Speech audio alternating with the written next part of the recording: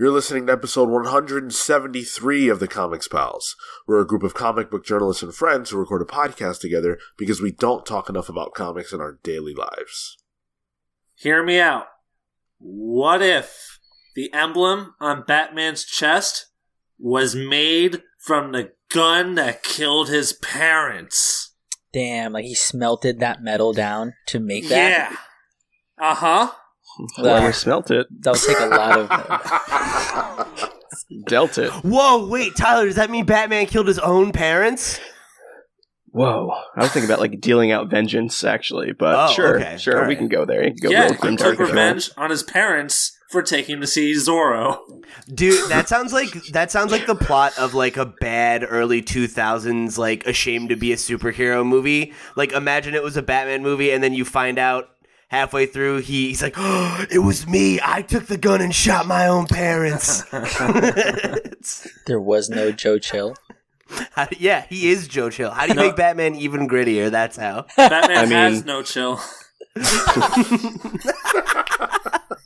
If my parents took me to see one of those Antonio Banderas horror movies too, I might kill them. So He's like, I'm 7 years old. I don't want to sit through this shit.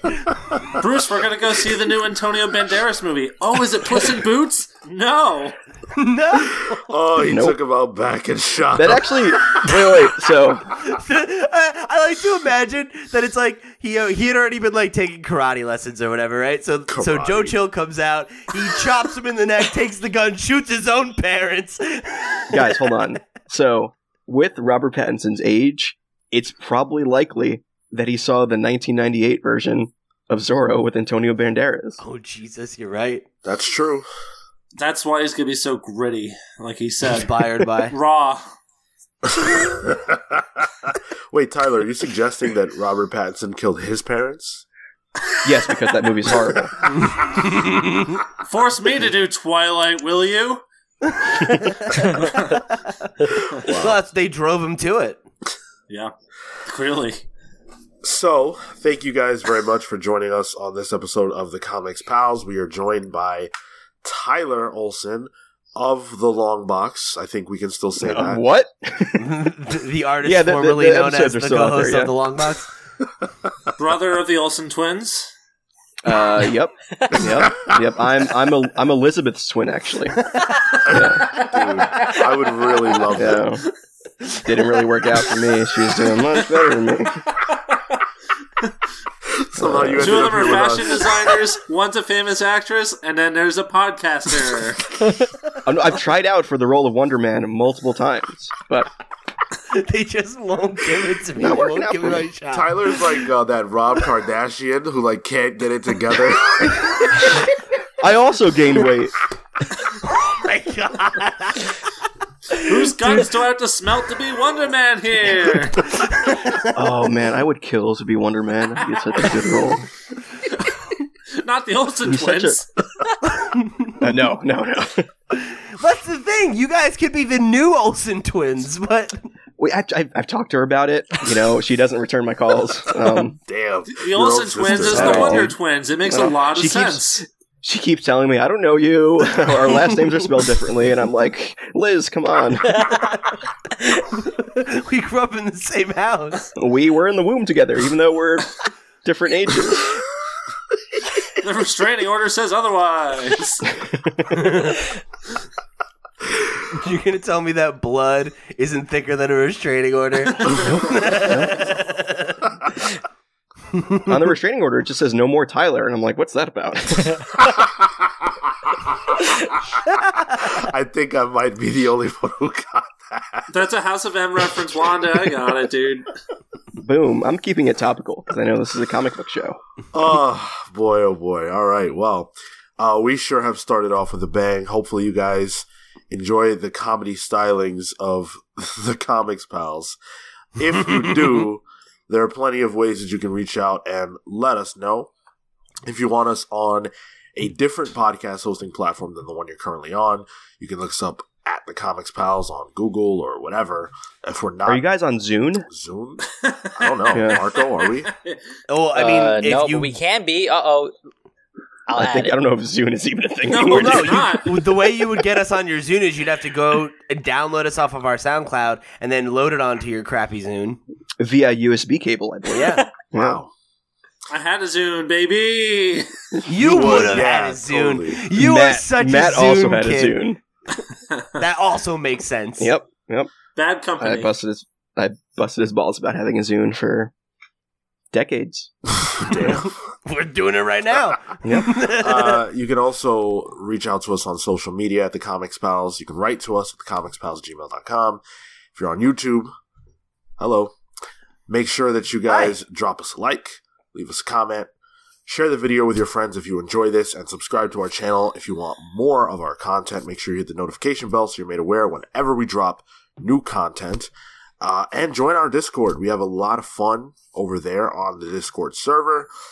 We actually have some questions that we're going to be getting to in a little bit that come from the Discord server. We would love to have you on board. It's a lot of fun. And, yeah, you're going to want to be a part of it because we do take requests for book clubs. You're going to see that reflected in some of the upcoming book clubs that we do.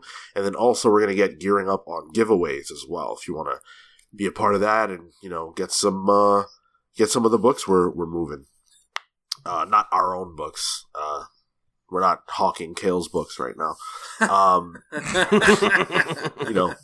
Good comics, Marvel comics. Oh, man, come on. He's not I have even one to of- defend Just himself. a little bit of a jab. It's okay. He'll live. Toilet paper. I was going to pull out one of Kale's books on my shelf real quick. Wait, you have one? Yeah, I do actually. Yeah, one of the. Look at this monster mashup. Kale has a story in this. Wow. Oh. All right. Good job, Kale. You're one of two people that own that. Him and you, not his wife even. Well, we did learn last week. Let's be real. Jess bought the copy. We did learn last week. Oh. Oh, I heard the story last You know week. he's going to edit this? Jesus. You guys are done professionally. You started it. I didn't. Well, I already kissed ass, so I'm good. At What least I you said guys was were a joke. joking. So, Tyler, Stop picking on him. Yes. Hello. life has recently changed a little bit for you. Yeah, a little bit. We were friendly rivals. We were brother, young little brother and bigger brother. You guys were the bigger brother. You got more episodes under your belt. But things have changed. Why don't you talk to the people about what's going on? Well, I have weekends off now, going forward.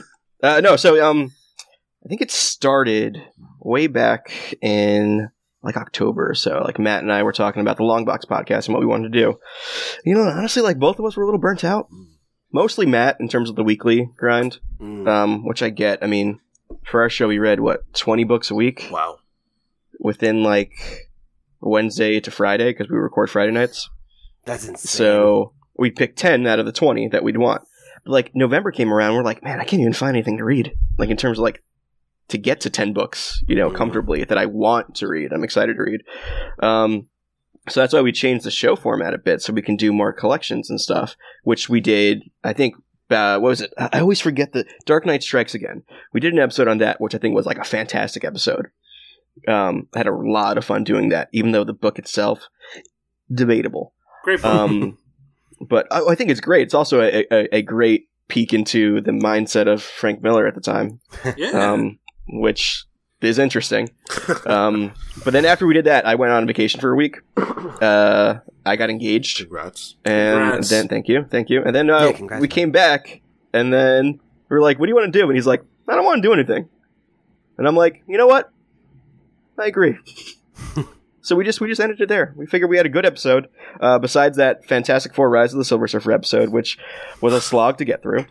But I think our last comic book episode was a really good episode. So we figured, all right, we'll go out on a high note, and it might come back. We might do the show again, but it probably won't be for a while. I think we're just kind of chilling now. And it's weird. Like I've enjoyed books a little more now that I don't have to read it on a timer, which is nice. Yeah. I can actually sit down. I started One Piece, which was like I didn't have time for before. So. Right, yeah.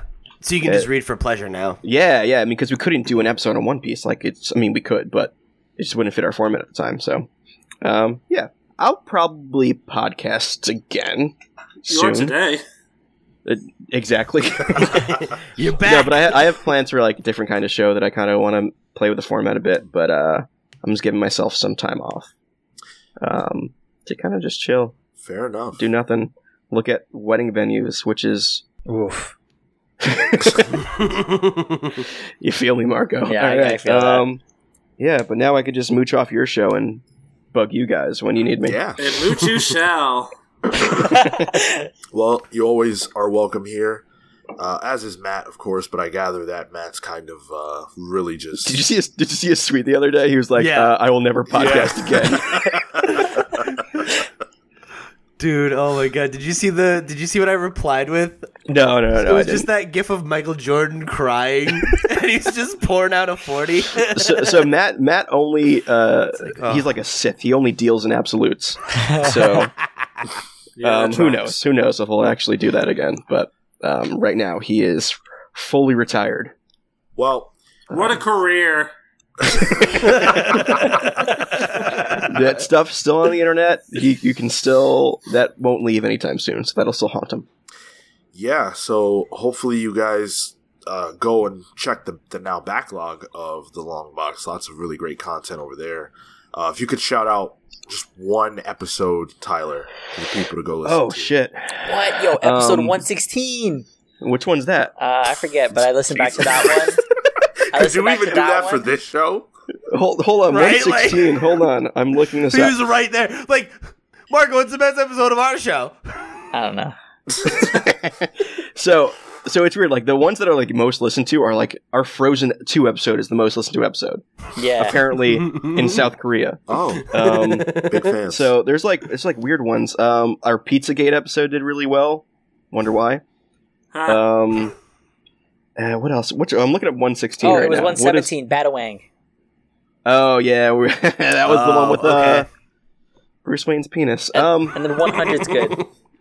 I'm trying to think of. I like the end of year episodes that we've done because they're a marathon, and I think the end of year one we did last year was pretty good.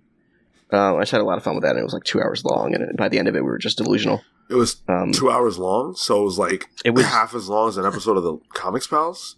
There we go. I wasn't gonna make it, but you did it. Hey, Yeah, but it was like we were talking about like movies and shit and stuff that we don't normally talk about in the show, which was nice. So that's probably what I'd recommend. awesome. If you want to get Tyler's takes on comics and pop culture outside of the Long Box, you can do so by following him at The Tyler Olson. That's TYLEROLSON, not EN, like Elizabeth keeps saying. So Also, What an asshole. seriously, she doesn't know how to spell her own name. I don't want to speak for Sean or anything, but I feel But like you you will. should take that Tyler's Takes there. Take that to the bank. He just gave you a free name. That's great. He's not going to be doing that. It's not free, actually. Yeah. You are not my It's- pimp. You know what? I might give Tyler a follow. Oh, wow. My What an first one honor. all year. Tyler's going to hang out with us for the rest of the episode, and we're going to chit-chat about all the good news that has come out this week. Oh, I get to talk about comic book news. That's Yeah, I know, right? Change of pace. If you want more from Tyler, you can also check him out on our Discord server and the Longbox Discord server. At our Discord server, you can ask us questions, as I said above, and we're going to jump into those right now. Pete, take it away. All right. So this first one comes from Harris, who asks, "What comic arc has left the biggest impression on you guys?" Easy. Go ahead. Some Swamp Thing shit. Alright, Phil. Yeah, right. Swamp, There you go. just Swamp Thing. No. So Swamp Thing, specifically the second volume of the book, where he has to fight Abby's uncle, who has just recently been resurrected from the dead. He takes over her husband's body, pretends to be him, builds this life to emotionally get her distraught, and then damns her to hell, and he has to travel into hell to bring her back. Wow, dark. Good shit. Huh. I have two, if I can Yeah. just say my two. One's, I think it's volume 2 of Sandman. It's the Dr. Destiny Oh, that's great. volume.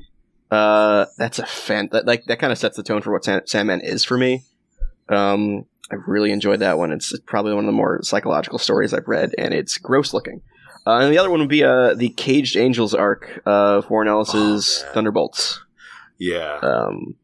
With that Mike Diodato on art as well. I love that Thunderbolts run. That's my shtick is you put villains on a super team and they're dysfunctional, and I'll like it. It doesn't matter who it is. Like Secret Six, Superior Foes, Spider-Man. Like that's just my jam. Like Thunderbolts is where that started for me. So it also made me a lifelong Warren Ellis fan. So was your favorite superhero movie The Suicide Squad? Big Jared Leto Joker fan. Yeah.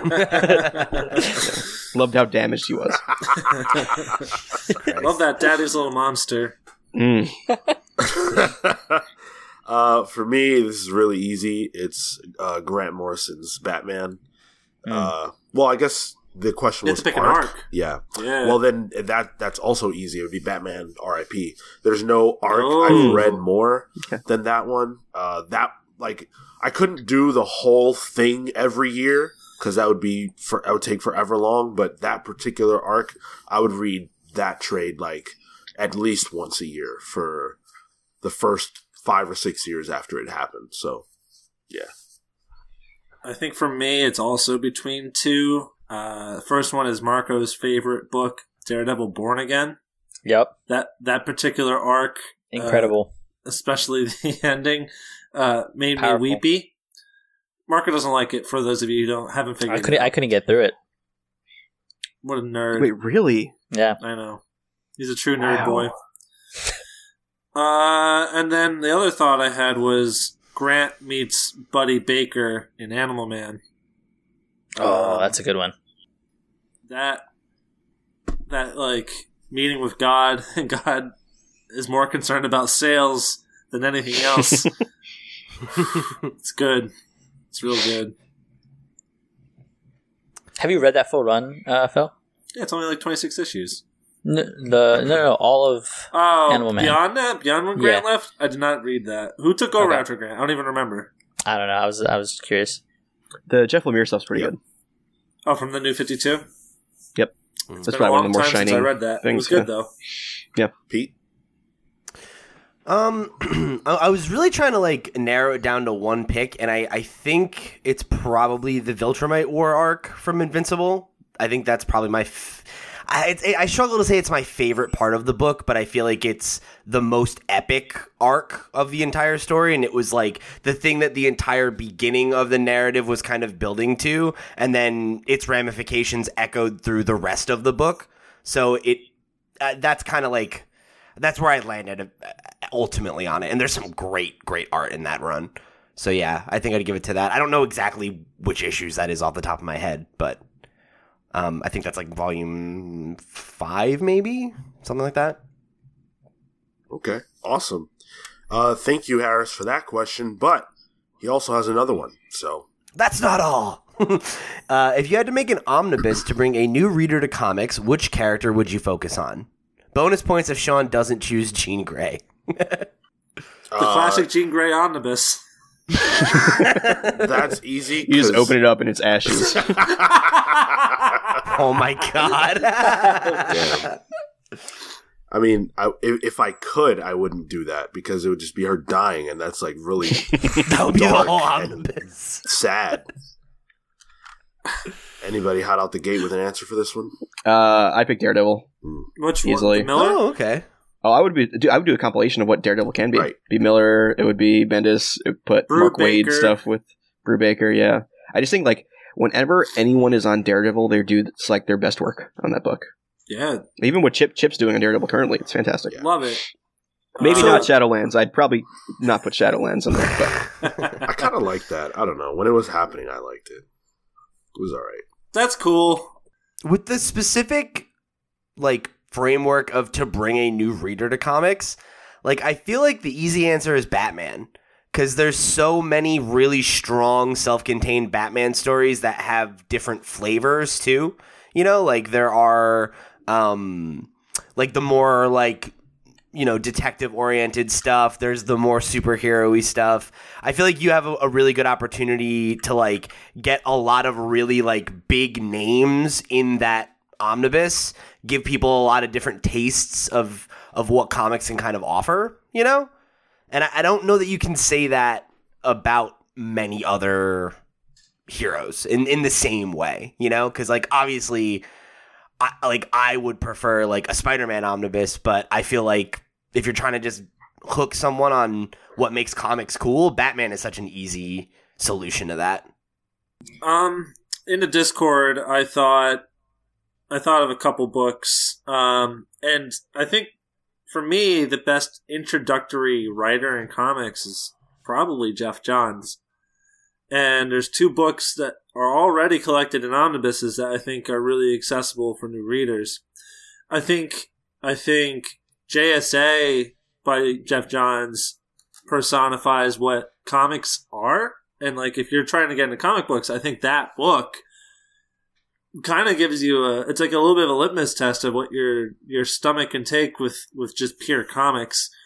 And then the other one, of course, is his Green Lantern run, which I think is so accessible and is what made the Green Lantern, arguably a top 5 most popular character in the late 2000s in all of comics, and led to a movie being made that no one likes or remembers. I think that's a book that, because of its high octane sci-fi adventure, could easily hook anyone. I'm of two minds on this question, just because to introduce readers to comics, I don't think it should be focused on characters, because I think that sets a bad precedent for trying to explore the medium. And like a lot of times we talk about superhero comics as comics. I just want to make that delineation. Sure. And then I would choose The Spirit, just because I think you also have to think of how readers have to get adjusted into actually reading the panels and the breakouts. And Will Eisner's whole thing was actually being able to easily translate stories into stuff like that, and to being able to make it really easy for newcomers to the medium to be able to understand how panels work, how time works, how you're able to mix art with dialogue. And I think that's something that should also be considered when answering this. So, The Spirit. Did you say, I don't think you should pick a character, and then you chose a character? No. To answer the question, but I don't think we should set that precedent. You set the precedent, baby. I did. I would pick a mix of like different stories specifically catered around like this is how to read comics, so it's not scary. Like from easy to advanced. Thanks for gatekeeping. No problem. Damn. So I actually would choose Spider-Man. I think that.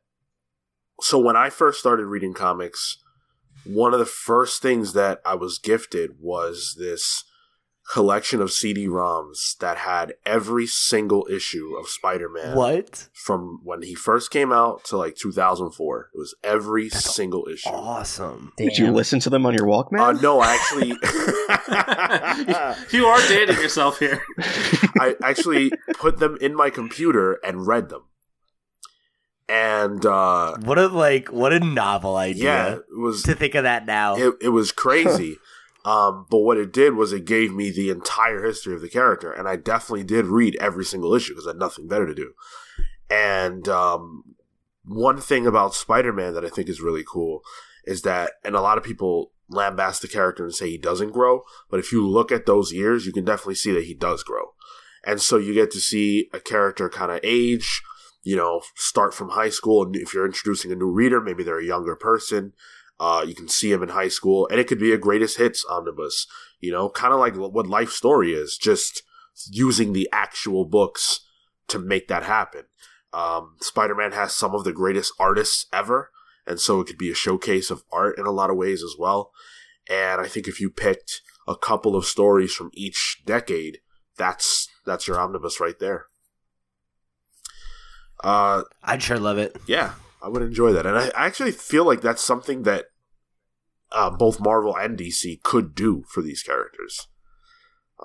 Yeah, I mean, like, I feel like that is, like, an underserved market. Like, making, like, a nice, like, coffee table book like that, you know, that you could just thumb through and it's, you know, some highlights from a character's, like, publication history like that. Yeah. Slam dunk.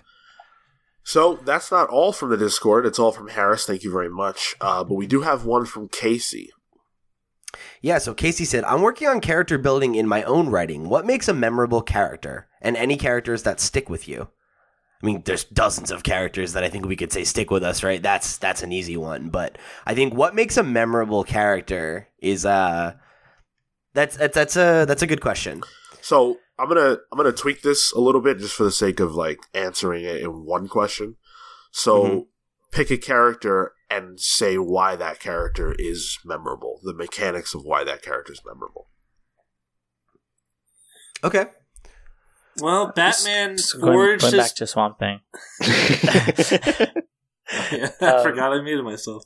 So going back to Swamp Thing, his like nemesis, Anton Arcane, I think what makes him incredibly not appealing, but very a character that sticks with you is that he is the antithesis to Swamp Thing, a person who loses humanity in the prospect, chasing the prospect of the betterment of the world, whereas he is someone who has purposefully transformed himself in the process of trying to attain more power. And I think that's a really great dichotomy to pit against, because it becomes ideological, not just like physical. And that you can see the reflections in personality, in their approach to ideas and things. And so I think that makes it those characters really stick out, because he in particular, Anton, can be so many different things that are, I guess, an opposing force. And I think you when writing a character sometimes, and depending on whatever it is, but in this case being a villain, being able to see differences in thought, I think, is a really strong, compelling approach, because you typically attach yourself to how a character thinks, especially if the character like monologues and whatnot, right? You see their inner workings and how their mind works, and that's a great thing to sort of bounce off. I think what makes Sauron a memorable character is that he could like cure cancer and stuff, but he'd rather just turn people into dinosaurs. That's pretty memorable. I agree with that 100%. But what I'm thinking of, especially with comics, I think design matters too. I think like one of the first characters that pops up in my head is Prince Robot from Saga. Hey. It's just an amazing design that I don't know where the delineation of choice was there between, Fiona Staples and Brian K. Vaughan. Brian K. Vaughan, yeah. But having a character that doesn't have a face means that you actually get to use the TV part of it to convey emotion, which I think is such an amazing idea that only really works in comics. It would probably work in film too, but I think that makes him a memorable character just from the design aspect of it. Totally. Yeah, absolutely. To build off that, I would say the character that I would choose is I'll go back to Spider-Man, where I think Spider-Man works so well and is such an iconic character because he hits on both of those levels, where like his design is really, really good, not just in the fact that like his suit is bold, and memorable, like the eyes are very striking, like there's a lot of iconography to Spider-Man that's immediately recognizable, and he's also one of the few superheroes where you could tell who he is from just silhouettes of how he's moving, because he has that visual language that so many, like to Sean's point, so many great artists have developed over time, and when it comes to him as like a character who I think is memorable, I really, really like flawed heroes, and I think that as much as there is value in a character like Superman who can be like that, that thing to aspire to, I also think we like to root for characters like Peter Parker or or Matt Murdock because they're human and they make mistakes and they fall down and they get back up. And the only thing more inspiring than watching a hero triumph is watching them fail and rebuild themselves, because we've all been there, you know? And I think that's what makes a character memorable, is someone who you want to root for, you know, and someone who you can like extrapolate things from, right? Where you can walk away from that character and say that like they left an impression on you because their journey meant something to you, or you connected with it, or you saw yourself in their struggle. You know, I think that's what really makes people love a character, is when they find some of themselves in it, you know, and making someone who's human and goes through human struggles is the easiest way to do that. Definitely. Phil? Oh, I already said Sauron, but No, we can leave it there. I think what makes someone like who should I pick? I think what makes Aunt May memorable is that we all have that aunt who you already gave a joke answer, oh my God. And the first one was better. I think what makes Daredevil memorable, I'll go with Daredevil, is I think it's that simple. It starts out with the thing that works for Batman, which is visually, as Tyler said, his design is striking. Like, it makes an immediate impact in the same way Batman does, but they both are kind of frightening to look at. And Batman oftentimes uses a lot of dark colors like blue, gray, and black. And in Daredevil's case, he uses primarily shades of red. And as soon as Daredevil became famous in like Frank Miller's run or Nochanti or any successors after that, they really lean into darker reds, and you juxtapose this scary devil, which iconography wise has preyed on the fears of humans for centuries, and you have how Pete alluded to a character with a lot of inner turmoil in Matt Murdock, and most of his inner turmoil is self-inflicted. Because of that Irish Catholic guilt, baby. And in a similar way with Peter Parker, in characters that have kind of passed through his life that have died or what have you, it's easy to relate to what Matt Murdock struggles through. Because I think while he goes out and deals with his trauma and stress through punching people, we all deal with similar issues. We deal with our vices in different ways that aren't necessarily the best way, but I think people try their best. And so I think that's what makes Matt Murdock a memorable character, is dealing with shit and just trying your best. I'm gonna give a different answer, I guess. I'm going to go with Alfred, because I think if you are trying to write stories, every story pretty much has supporting characters. Think about, how many stories can you think of where the main character has no friends, no allies, no family, no nothing? That's not that common, right? So Alfred is the quintessential supporting character. And I think if you look at that character, you can definitely see that even though you as the fan, you as the reader go, well, Batman is the most important thing here. That's probably true. Can you imagine what Batman is like without an Alfred? Probably not. So that makes him extremely important. And I think you have to look at the fact that he is there to, in a lot of ways, be the reader. As a reader, we want to see Batman succeed. And Alfred does too. And he helps him do what needs to be done. But he also, like a reader, would worry about Batman's ability to succeed and worry about the fact that he could fail and die.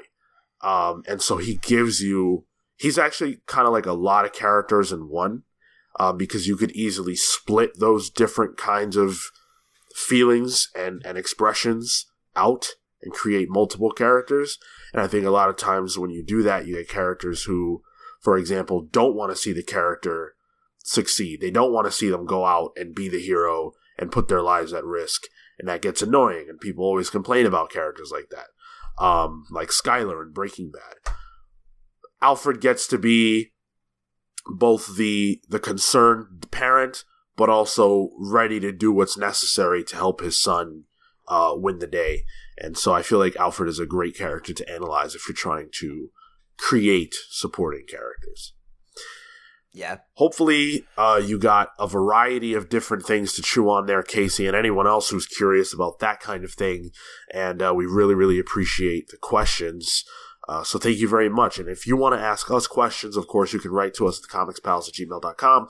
But like these fine folks chose to do, you can reach out on Discord, and we will absolutely answer your questions on the air. Let's jump into the Pals Pools, and we're going to start with our guest, Tyler, who, like me, chose The Plunge #1.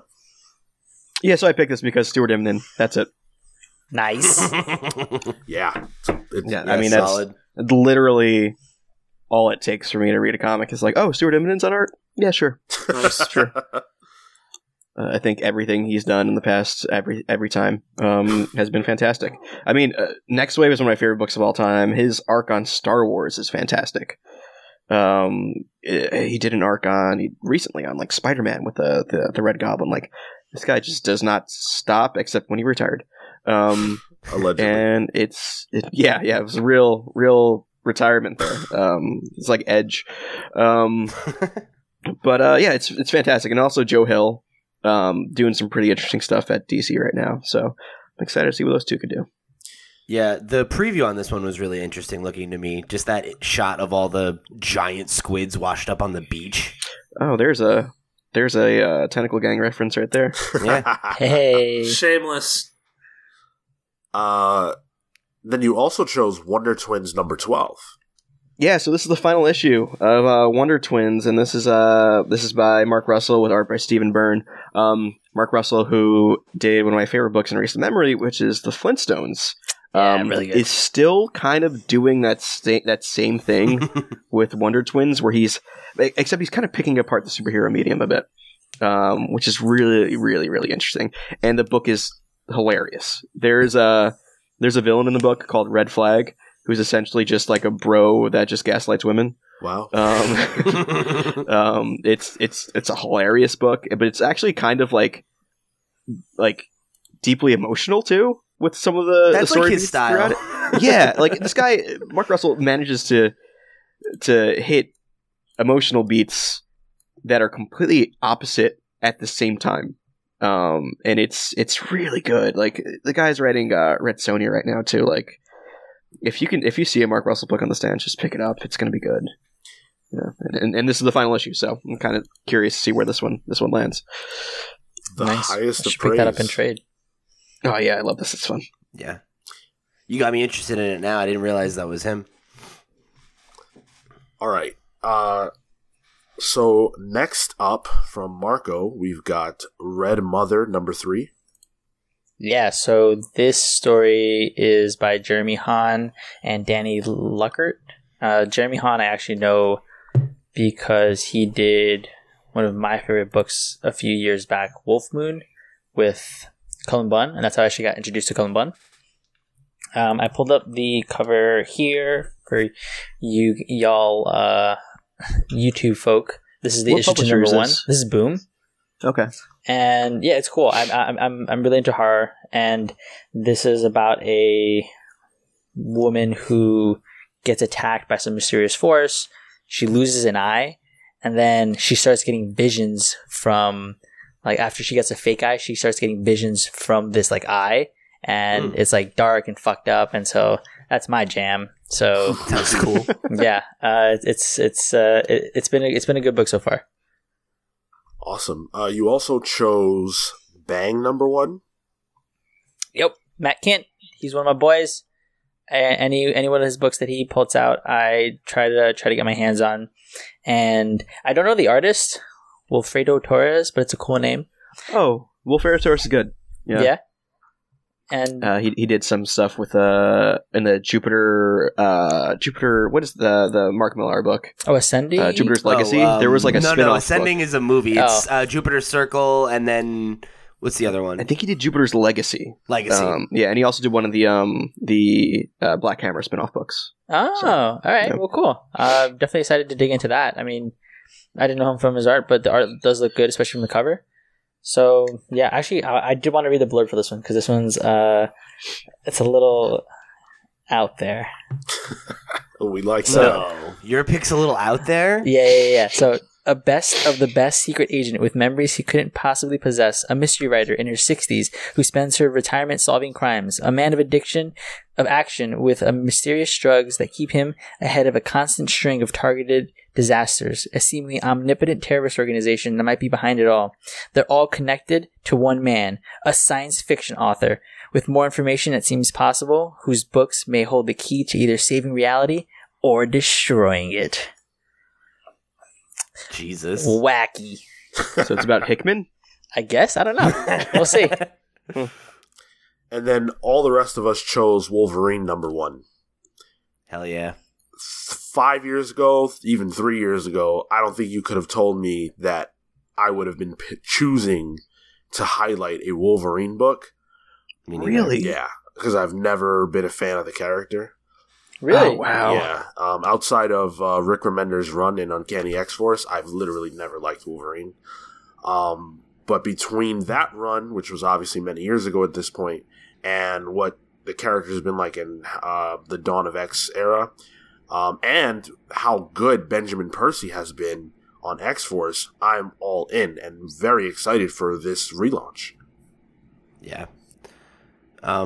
Yeah, I mean, I've been interested in this book since we caught the panel at New York Comic Con last year, where they talked about kind of the future of the X line, and Benjamin Percy was like so excited about it. He's like, "This is my favorite character. This is the book I've always wanted to do." So, when you got somebody who like loves the character that much and someone who's like got good chops, like, yeah, let's see what he can do.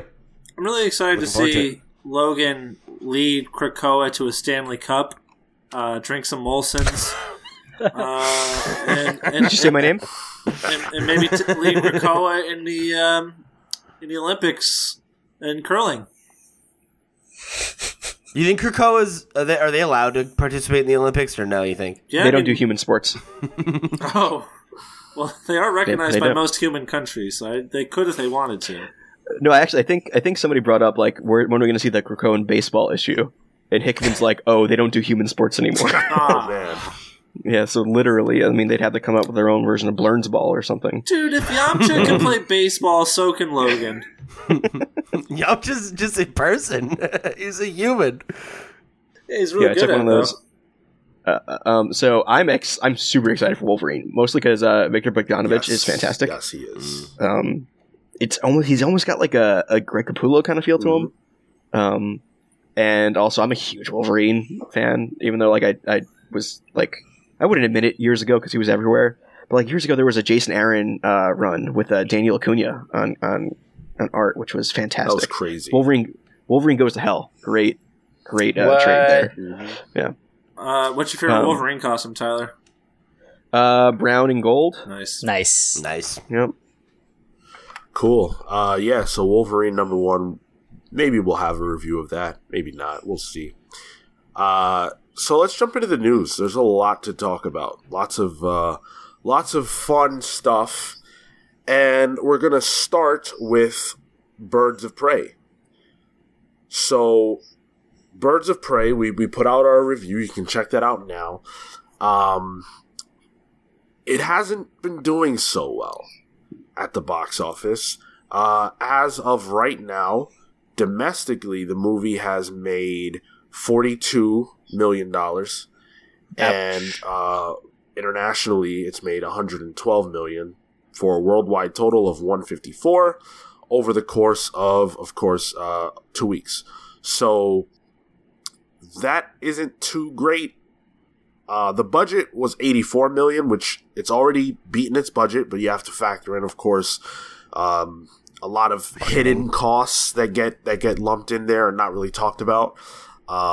like promotional stuff, promotional material, and things like that. So, Birds of Prey not really doing too well right now.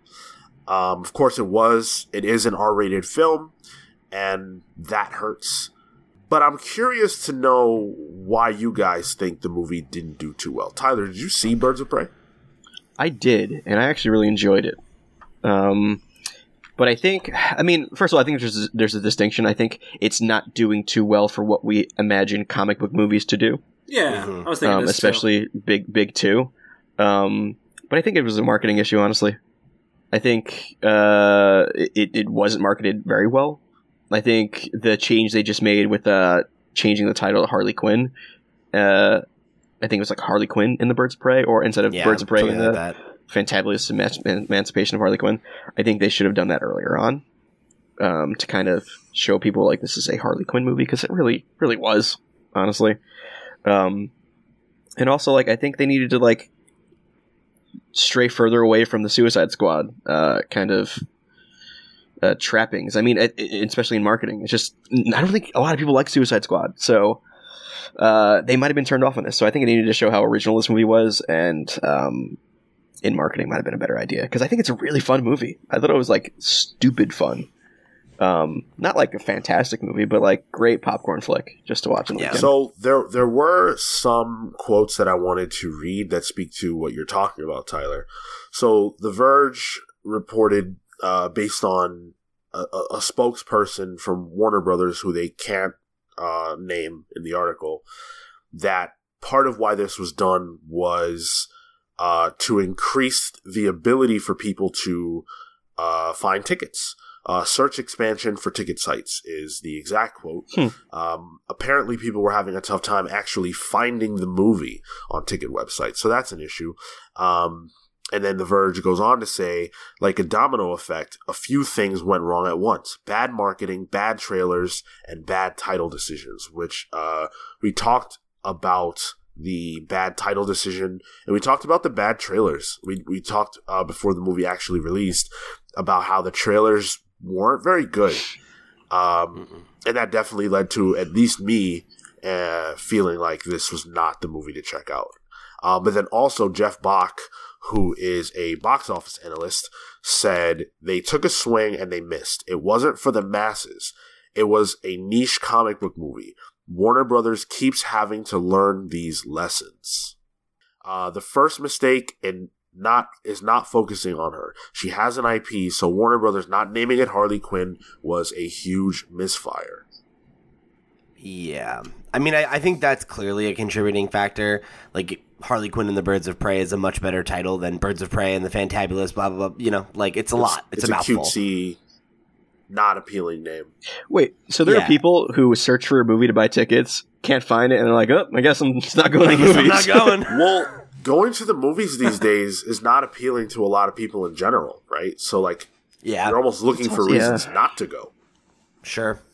So I think that's a problem. I think, like, we called out, like, the whole R rating thing, like, that really moves the needle for it too, because Tyler, you made the point of, it's underperforming, like, for a superhero movie. It's like, right, well, it's also an R-rated movie, which like, it's not fair to compare that to, like, the other DCEU movies, and that's, like, I've seen a lot of that, it's really underperforming compared to the other ones. It's like, well, yeah, it has a much smaller audience, and especially when you think about that, like, a huge contingency of Harley Quinn fans are young girls, like, that if that movie was PG-13, I bet it would have made a lot more money at opening weekend. If it was called Harley Quinn and the Birds of Prey and it was PG-13, we wouldn't be having this conversation.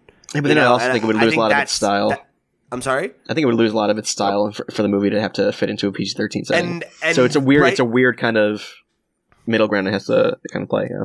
And I think the fact that, like, not to say that I'm arguing it should have done that, but I think that that's contributing to why we're seeing it performing less than something like, the stuff that we're comparing it to, which are, they have a bigger pool of people that can go see it, right? Like, that matters. And it didn't have the marketing or the clarity, the brand clarity of something like a Deadpool or a Joker.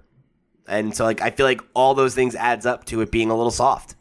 I think Deadpool's kind of a good comparison because I think, especially in comics lately, Harley Quinn's been kind of built up to be DC's version of Deadpool, essentially. Yeah. But if you look back, if you think back on the marketing that Deadpool had, that thing was a marketing machine. Yeah. At that point, and that's why it did so damn well for what it was.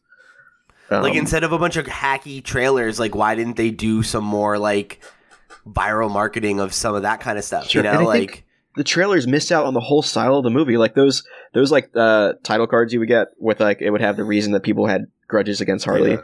Like, you don't get any of that in the trailers at all. It's just fight scenes with music behind it, and there's, like, nothing interesting there. And when the movie itself is really interesting and fun. So, Sean, were those sales numbers for the weekend or through, like, some point during the week? So those are the latest numbers coming from Box Office Mojo. Okay. Yeah. Because one of the other things that I was thinking of was just, like, obviously for a movie like that, word of mouth is also really important. And I know that you guys have said, you know, it was good. I think even in the Discord, some people mentioned, you know, it was good, not great. And I think that also has, like, a lot to do with it, because I was initially interested in taking Miranda to go see it. And now that I'm like, all right, good, not great, to your point on, you know, I think, Pete, that you mentioned, you know, people don't want to go to the theater. Like, that was a thing where I'm just like, all right, I guess it's not worth it to go to a movie theater to go see it. or, like, if I'm gonna go, maybe I'll go see one of these other movies that, exactly. like, Parasite just won Best Picture, right? Like, isn't that still in theaters? Like, maybe I'll go see that instead. 1917 right? Or something. Right, exactly. And I think Sonic the Hedgehog. Even honestly, honestly, Birds of Prey. Damn. Right. So, like, I really did it do it on opening night? Well, it beat Birds of Prey on opening night. Yeah.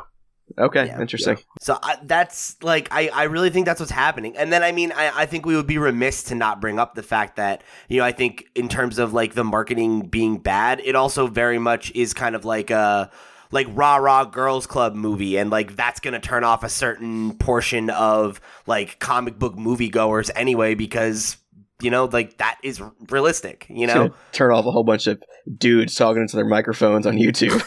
Right, exactly. Or, like, shit. You know, like, comics Twitter, you know? So, like, you know, I think all of that combines to where it's at, you know? It's like, right. I think it's no one major problem. It's like death by 100 cuts.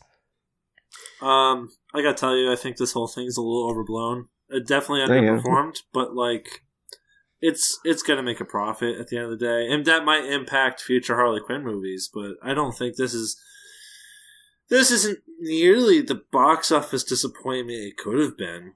Ultimately, I think we've seen a lot worse.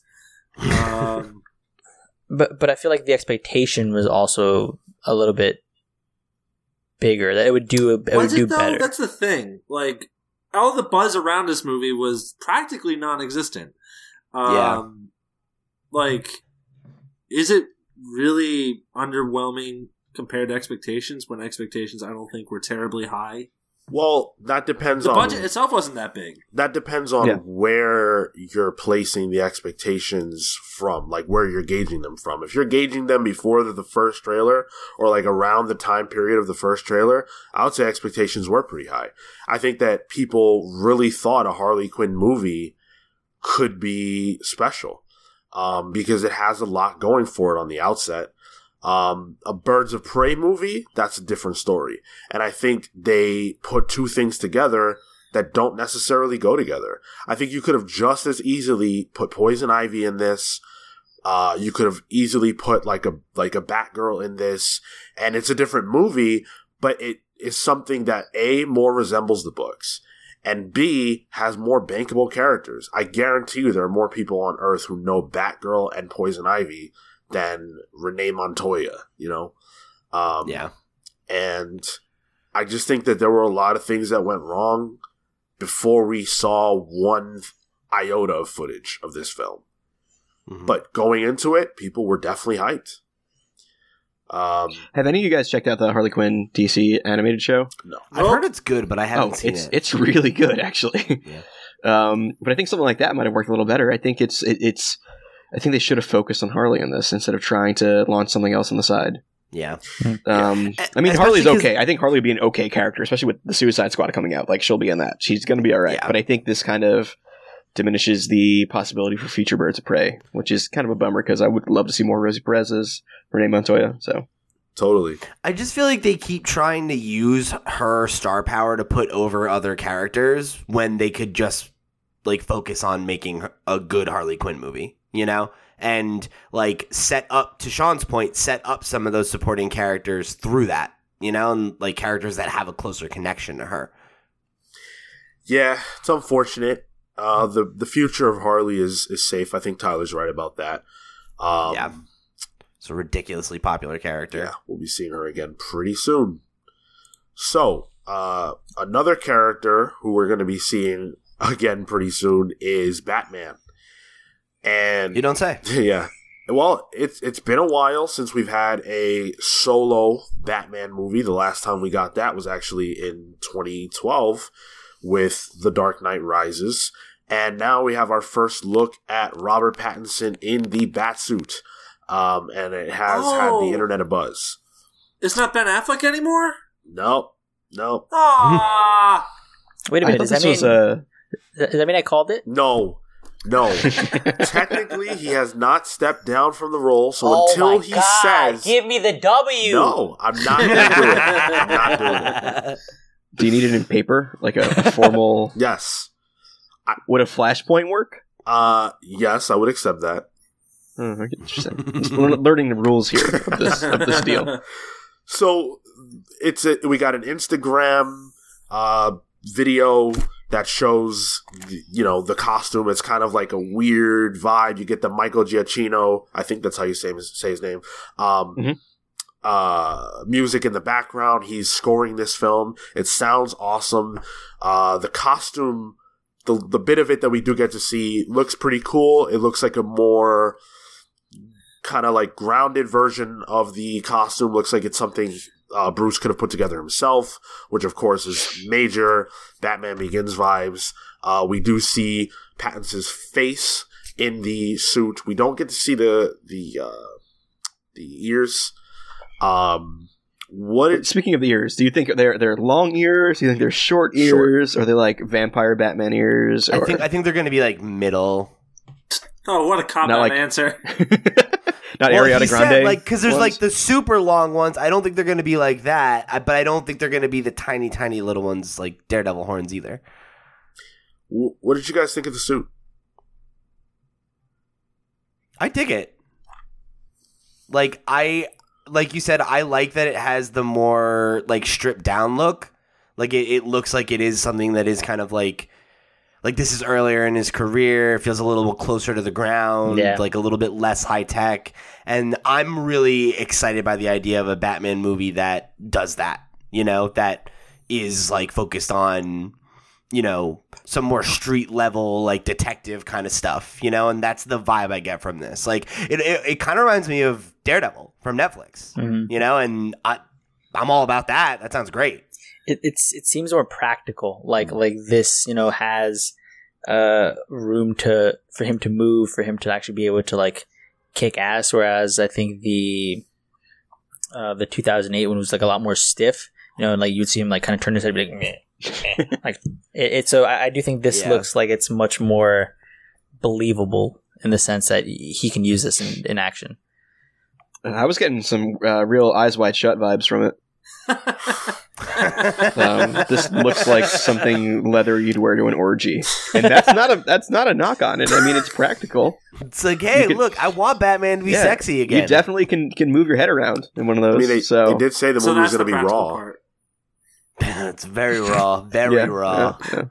I don't know. I think the bat symbol and how it looks like it could be a broken down gun, which could be like Joe Chill's gun. That was, Interesting. I think that was recently brought up as being canon in comics. It right? is I think, canon. So that was done by Kevin Smith in Detective Comics 1000. Oh boy! And it's so fucking lame. I'm such a non Kevin Smith fan. Ditto. Sorry. Give him a break. Easy The Jersey. jorts. It's the jorts. I can't. There's been a lot of heavy criticism about the concept and how it's super, grimdark and everything else. And it's funny Edgy. because the book that it was done in wasn't edgy at all. It was actually really like inspiring. The idea was that he was taking this really negative thing that happened to him and kind of turning it into a positive. Of course, in the book, it's not the symbol itself that's made from the gun. It's his armor. The gun gets smelted down and made into armor that Batman wears. And he says something to the effect of the same thing that broke my heart, the instrument that broke my heart will now protect my heart. And it was really, it was really cool. And so I feel like people should give this a chance. And I actually feel like the media is reporting this in a way that's a little bit unfair to the idea, especially because we don't even know if that's what it is. But yeah, I do think that that's the only thing that people have been really critical about so far with this. Oh, dude, what if he just can push his chest and whip out batarangs? That was the thought I had when I saw it. Yeah. What? No. He's gonna Totally. push his chest. Push his push the push symbol. it in, it pops out and the batarangs just grab him or some shit. It's not that crazy. A you lot guys. of people have said that. And I mean, when you look at it, I don't see why that couldn't come out. That's the first thing that I saw was look, he has it looks like it has grips on it or something. That Like he a just porcupine? No, just grab it. Porcupine Man. Oh, I'm down for Porcupine Man. I think that's like a D-list Marvel character, actually. Something I thought was interesting too was one of the comicbook.com articles that we were referencing here calls out how a lot of fans were saying it kind of looks like the Arkham video games armor, and it does kind of have because that armor has like a semi robotic look to it, it's almost like armor but not like the bulky bat armor. Yeah. I mean, I don't know, I can see it. Marco's holding it up here for the YouTube audience. I can totally see that comparison. It's got a similar look to it. Yeah. I just want to see what his utility belt looks like. I think that's the most important part. Does Does he have sharp many repellent? pouches he's That's got. my question. this generate any excitement for the movie for you guys? No more than I already have. It's cool. I like to see it, but I'm already interested in this movie. I feel like Matt Reeves' vision for it sounds like what I want out of a Batman movie right now, and I really like the choice of Robert Pattinson. So at this point, I'm sold. So give me more crumbs if you want. It gives me some shit to talk about on the show, but. I'm in already, I want to see it. Unless there's a terrible trailer that really turns me off, I feel like this is going in the right direction. I think the score did more for me than the actual suit. Ditto, man. It's The score, it kind of feels like that Michael Giacchino. I think he did Incredibles, I think. So it kind of has that mixed in with the Tim Burton kind of feels, which is a weird combination that I not think would work for Batman. But I'm listening to him oh, this is Batman. Totally. This feels right. Yeah. That did Very more for me than the atmospheric. actual. Yeah. It sounded when I first heard it, it sounded a little bit like the Imperial March. Dun, dun, Okay. dun, Yeah. dun, I heard that too. Yeah. dun. It was just a little extra pause in some things and missing a note. I really hope that this is not year one. I would really like year two Batman. Didn't they Yeah. announce that? Never read that's that. What he's going to be doing? It's going to be Batman in his second year. Okay, I hadn't heard I that. feel like I've read that somewhere. Yeah, it's very possible. Okay. And if so, I'm really pleased because, we've seen year one. Batman Begins was that. We got that. I'd really love to see him past that part and, trying to find his footing, but more confident and more prepared to tackle some of the villains that we know are going to be in this movie. And if that's the case, that's something I think to get excited about because, again, Batman has such a long history and we've really focused on one portion of it a lot. So I'd love to shift gears a little bit. Yeah, I feel like we always have the movie that's about him when he's already established, and like you said, we've got the origin. Give me some young Batman still cutting his teeth stuff. I would love to get a trilogy of movies that are like that, Totally. I just want more Batman that's the detective. Yeah. Exactly. Part of Yeah, it. yeah. Yeah. If this does anything in with Long Halloween and how that felt, Like, Long Halloween's the best Batman story of all time. That would fit pretty well too in the terms of Phil just gave me a look there. No, but I think that kind of feel would work, and it's something we haven't really gotten. Although just want bat one nipples would be nice scene. again. no bat nipples. Bat credit card? Maybe. And how come Batman doesn't dance anymore? Remember the Bat 2C? Yeah. I just want one scene of him with a flashlight in his mouth and he's like going through files, you know? Like, that's the Batman I want. I hope they pull from Kevin Smith's run where he pees himself. Did that happen? Yes. No. What? In one of Kevin Smith's Batman books, he pees himself from an explosion. He said it was like a bladder reaction to the explosion or some shit. Was it played seriously, too? Yeah. God forbid he God. wants to humanize Batman, Oh, alright? yeah, because peeing yourself is humanizing. No, He's not that's- Miles that's- Davis. That's the story of You would somebody piss who... yourself if you were in an explosion, Phil? No, that's don't the think story so. of somebody who pissed themselves and decided, well, everyone made fun of me for pissing myself. I bet you Batman does it. Now it's And cool then to be a fan. He didn't have any proof for that, so he had to make it. I don't think Wow. I've peed myself since I was a baby. You've never been in an explosion. So talk to me then. Well, never mind. Go ahead, Marco. He can't even hold his bladder long enough to make it through a podcast sometimes. That's true. I was wondering how this was going to fit into the DCEU or the DCFU. It doesn't, I hope. I don't think it It does. doesn't. Like, is that confirmed? So I bet you this ties into Joker before it ties into anything in the DCU. it as far as I know, it won't be tying into Joker. I think Matt Reeves really wanted to come in and do his own thing. That's been the word from Go, is that he just wanted this to be his own thing. So I really feel like this is not going to have any tie, especially because this is taking place. You got to figure probably like at least 15 years prior to Batman v Superman. So Right. it would have a tough time slotting itself into anything recognizable for us. I feel like there's a really good chance that they're going to just reboot the whole thing. Like, and we've been talking about that for a long time, but I feel like seeing them do some kind of Flashpoint, you know, or like something else like that, a crisis movie where like you can write out, you know, the parts of the DCEU that didn't work and roll them into something fresh where there's a new younger Batman. We keep Gal Gadot as Wonder Woman. We keep, you know, Shazam and Aquaman in the mix because those movies were fine and made money. Like, and then we recast Batman and Superman and start over. I think that makes a ton of sense. Bring in The Witcher, we're good to go. All right. So moving into the comic space, we're getting a Dark Knights follow-up. So in May, death metal will be unleashed upon the DC universe as Scott Snyder and Greg Capullo, alongside Jonathan Glapion and FCO Placencia, will be reteaming to tell a new story, a new event story, again titled Dark Knights Death Metal. So this time around, it looks like we're going to be seeing the Batman Who Laughs kind of take over the DCU. He has assembled a new not Sinister Six.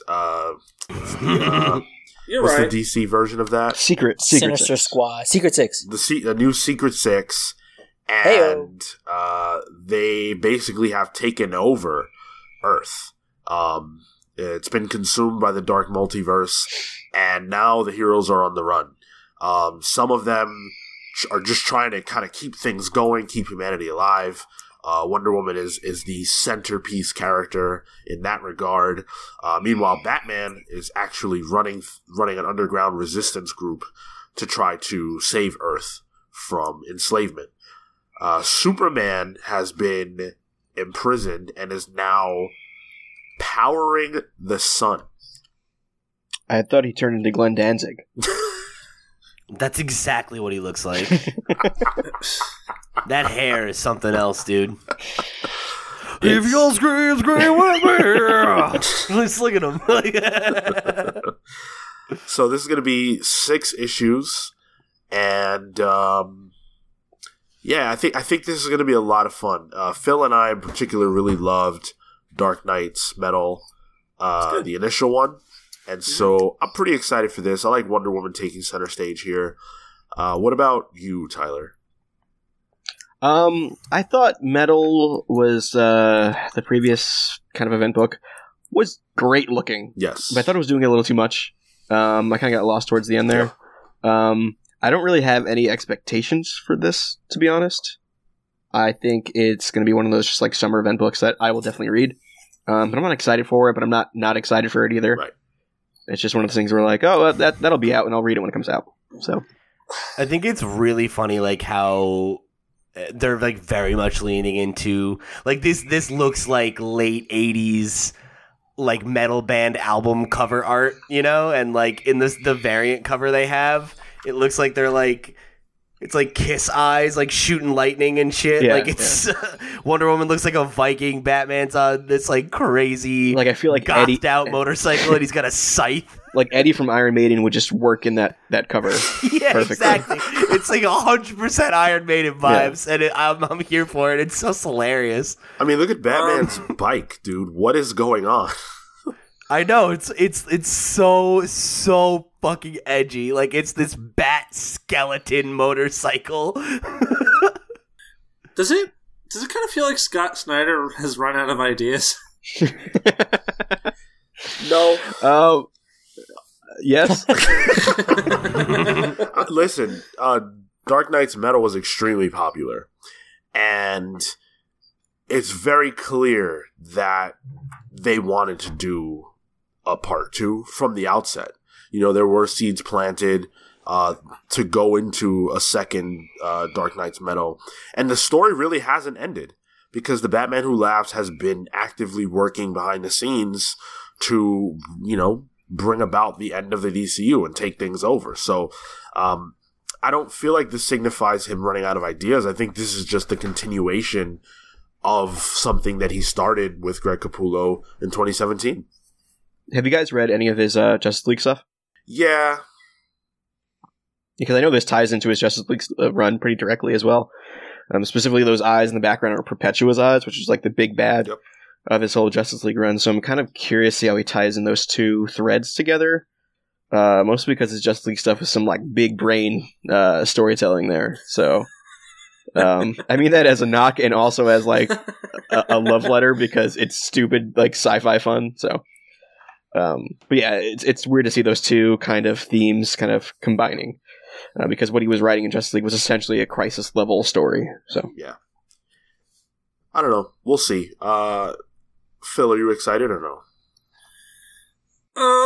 Too soon to say. It looks ridiculous. I'll say that. Batman has a scythe. That's badass. We'll see. That's how I feel. We'll see. Fair enough. I liked Metals, though. That was good. Yeah. May 13th on this. So, it's been 80 years, if you can believe that, since the debut of the Green Lantern. Of course, we're talking I remember about it like it was yesterday. Kale does. That's not you. Oh. Everybody was just on that shit. Of course, we're talking about the Alan Scott Green Lantern. It's been 80 years since he came about, and DC is going to be celebrating that with the Green Lantern 80th Anniversary 100-page super spectacular #1 on sale May 20th, 2020. What a name. Yeah. There's a lot of creators attached to this. I don't feel like we have teams necessarily announced, but we do have Jeff Johns, Darryl Banks, Charlotte Fullerton, McDuffie, Cena Grace, Mike Grell, Jeff Lemire, Ron Mars, Denny O'Neil, Ivan Reese, Rafa Sandoval, Mariko Tamaki, that's awesome, James Tinian, Robert Venditti, and more, who are all going to be contributing. There seems to be a glaring omission for artists that have drawn Green Lantern. Who might that be? And I wonder who could have burned a bridge that bad. Wait, who? Because I generally don't know. Oh, it's EVS. Oh, yeah. It's I just want there to be some like Green Lantern core stuff because like that Jeff Johns era of Green Lantern just like well, it was my jam. I love that stuff. So if I can see some Larfleeze or Atrocitus or Saint Walker. I was a big Saint Walker fan. Just Primo. the color core is so good, and I kind of miss it. They overdid it a bit towards the end, but I think enough time has gone by where I'm like, yeah, let's get more of that. Love Saint Walker. That was a great character. Mm-hmm. Who's your favorite Green Lantern? It's Kyle. Nice, dude. Yeah. That was a great Green Lantern. You ever read have any of you read the 90s Kyle Rayner stuff? No. Post, was it Zero Hour? I have the issue, the fridging issue. yeah. I found it at like a garage sale or something like that. I found it somewhere, and I was like, oh, it's like $1. I'm going to buy this. Did you put it on your fridge? Yep. Uh-huh. My fiance's in there, too. So. Oh, my God. No! Damn. Oh, wow. How else am I going to get character development, guys? Yeah, you're too soft right now. We gotta toughen you up. You know what? I hate to say this, and I don't mean it the way here we maybe go. it comes across, Mm-hmm. but it is kind of weird it's not weird on DC's part why they wouldn't do this, but the fact that Ethan Van Sciver is not a part of this, given that he is, I don't think he should be, but just the fact that he's not, given that he really contributed so much to this character, it's kind of weird to not have his art represented here. He shouldn't be, but it's just weird. To not be a part of a 80th anniversary, like, just compilation issue shows how much you're blackmailed from the industry. Yeah. Right, yeah. Totally. Like, it's... And right, like you said, like rightfully so. Oh, but 100%, like, yeah. it is like it's kind of wild. Yeah. I just think of that gif of Homer Simpson driving over the bridge while he just throws a torch behind it. So. That's for employing me for 22 years.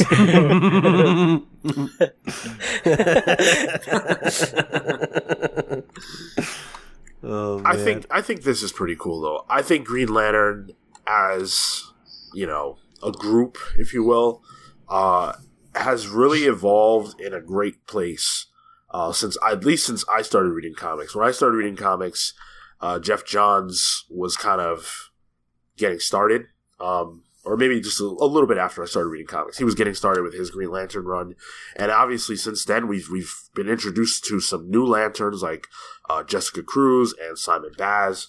We also got this Green Lantern from Far Sector, who I really love. Her name is Sojourner. She's cool, and I hope she has some kind of representation in this book as well. So Green Lantern has a great legacy, a great history, and I look forward to it being celebrated here. Yeah. Hell yeah.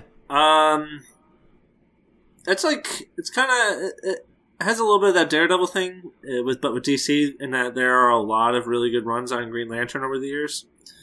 A lot of people bring out their best.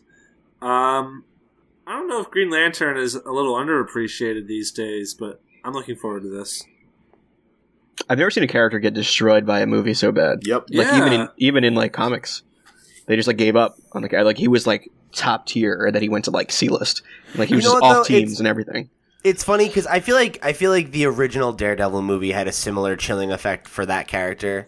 Where, like, I remember for years he was a punchline, where it was like, oh, he doesn't even have any fucking superpowers, like, he sucks. Like, he's just, like, I remember that narrative in a similar way. Like, a bad movie can really do a lot of damage to a character who's not already, like, an A-lister. You know what the I think in the difference comics, is? though, he stayed the same. Yeah. Exactly. The difference is that he still had Brubaker working on him, and then like Wade. With Green Lantern, as soon as Jeff Johns was done, Venditti took over, and it really just went on our back burner. Meanwhile, you see guys like the Flash really blow up in the 2010s and whatnot. Like, he really felt like number 5. He's not even in the fucking Justice League movie. Yeah. Yep. Like, not even a mention of him. If Green Lantern movie does better, not only does the DC film universe launch earlier, but Green Lantern is their Iron Man. Mm-hmm. Yeah. That's a totally different world. And they had that belief in that character at the time. is like the thing you have to think Well, that's about. why they did Green it. Lantern books were selling like crazy. Right, yeah. And you know what? Like throughout the 90s, like the Amalgam comics or whatever, Green Lantern and Iron Man were always paired off together. So I feel like Yep. they were seen in a similar tier, a similar light. Yeah, it's. I'd like to see Green Lantern get a little more love. I'd be interested in picking this up because, like Tyler, that Green Lantern Corps run from like 2008 to 2012 or whatever was. Yeah. I picked up all the tie-ins. I have multiple long boxes that are just Green Lantern books. Wow. It feels like a really like underdeveloped like IP for them in terms of like mass market. Like there's so much you can do, and especially like in a time where like the way that DC has kind of like spread out their stuff, like it would be so easy to have like a show about one Green Lantern and it's a different one in the movies, and like that's normal because there's a fucking like 10 of them that people love, like Let's mention, there's like, so many cool Green Lantern characters. The possibilities for toys are like Star Wars level, I feel. Yeah, For oh my what you god, are can you do with kidding that, me? Yo, make Like there's just make an Indiana Jones in space movie, and you're good. Yeah, it's yeah, seriously. Well, we do it. Is Grant going to be doing anything for the 80th? Was he one of the names? His name wasn't present, but Okay. I would be shocked if they didn't pull him in. Liam Sharp's doing the main cover, right? Isn't it? Yeah, which is cool. So, moving on, I think this is probably fair to say most people's favorite animated series from the 90s that involves a superhero is Batman. Spider-Man? That's mine. Radioactive Spider-Man. I'm on a rewatch right now on Disney Plus of that Hell show. yeah, bro. Where's our can we do a podcast about that? Let's I tried rewatching the X-Men animated, but I can't get past Morph's laugh Dude, in like episode 2. I've been watching that as well, man. It's rough. I love it. I think that show's phenomenal. It gets a bad rap in my opinion, but most people would argue that Batman the Animated Series is the best of the bunch, and we are actually going to get a follow-up, but it's going to be in comic form. It's going to be called Batman The Adventures Continue, and it's a 6-issue run that will be digital first. Paul Dini is returning to write for this comic alongside Alan Burnett. Nice. And it's going to primarily feature characters that didn't appear in the show. So we're going to see like Jason Todd, Deathstroke, Red Hood, Azrael, characters like that. Yeah, I'd love to see like an animated series version of Professor Pig. Yeah. Whoa. They deliberately try to avoid like 80s, 90s Batman stuff when they did that show because they weren't as familiar with it. So it makes sense that guys like Azrael aren't in there in the show. I mean, but I think they did. Weren't there a ton of Batman animated series comics in the 90s and 2000s? For sure. That's where Harley Quinn first showed up Oh, in an animated series. Well, comic, that was how yeah. she like made the transition to the comics. Oh. She was created for the show. Right. Oh, and this will be drawn by Ty Templeton. Just to put that up. Which it's like literally in the art style of the TV Yeah, show, which is great. it looks- Just from the previous yeah. pages. But that Dan Mora cover, did you see that one? It's fantastic. Is that Dan Mora cover. the main cover or the second one? I believe it's the main one. It's the one where Robin's running next to him, and then you have Nightwing in the Oh, back. yeah, It Oh, looks nice. great. Yeah, that one's cool. But it just reminds me of how good like those costumes are, though. Like they're just so simple and classic. Yeah. Like red and black Robin. hmm It's just so good. I'm excited for this book. I'm really excited for this. How do you guys feel about the digital first portion of that?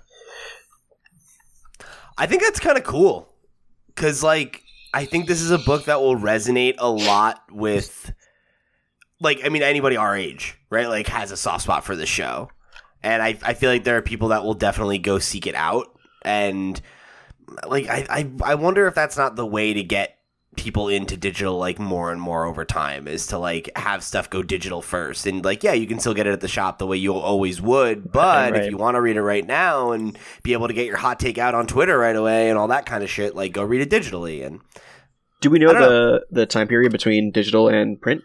Have they announced that at all? They Yeah. haven't. Okay. So this sort of feels like what Marvel did, I think, maybe a year ago or so with like Jessica Jones and Luke Cage, where they had these digital first issues that eventually got collected in trades. And I think the Jessica Jones stuff was so good they're printing it out in single issues now. Actually, we do have an answer. It'll be out a month later, Okay. May 6th. Oh, okay. So, yeah. Wow. Yeah, That's May 6th. even shorter than what I thought it was. Okay. Yeah, I'm frustrated by that. I'm frustrated. I want the book to be out day and date, digital and print. I don't want to have to pick it up digitally, and I also don't want to wait a month to be able to read it either. So, not in love with that. But Yeah, I understand that for sure. But I'm really stoked about this. I mean, obviously, like I think that series is phenomenal. It's my favorite piece of Batman media.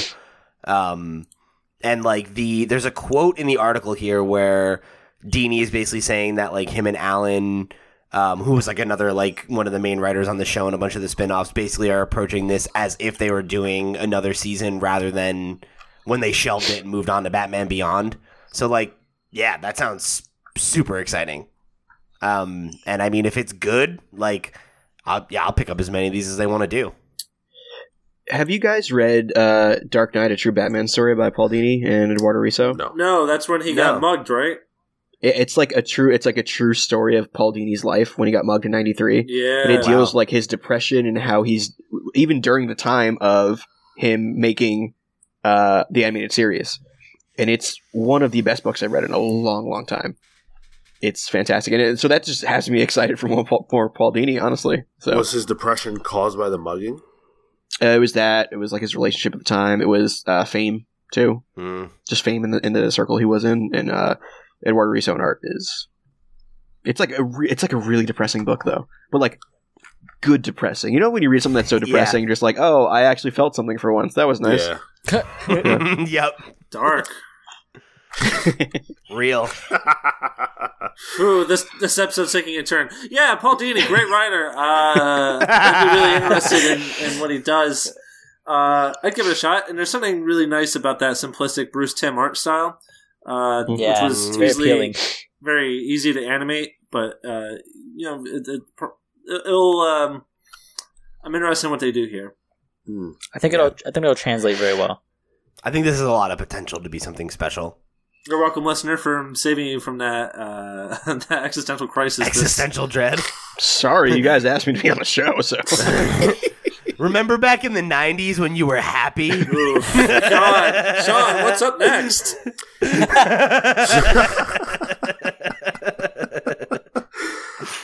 So we're gonna end the news here with a little bit of Marvel talk, or should I say Marvel's talk? We're Hooray, they getting have books. yet another Marvel's ongoing. So this one will be titled The Marvels, and it's going to be coming from Kurt Busiek and Yildiray Cinar, who is notable for working on Image Comics' Noble Causes. This is being described as the biggest, wildest, most sprawling series to ever hit the Marvel Universe. I bet it sells 1 million copies. Hey, maybe. Wait a minute. I thought they did Marvels already. Exactly. No, they've done. So I'm just going to go outright and say I'm really excited for this. Okay. Because this feels like Kurt Busiek finally getting to do Astro City with actual IP superheroes. And Astro City is a fantastic book. It just deals with like the real life ramifications of living in a superhero world, and I feel like that's what this can do in a way. Except he gets to do it with Spider-Man. He gets to do it with Captain America instead of the characters he has to create for the stories. I'm a big Busiek fan, so I'm in. And the Alex Ross covers are always fun.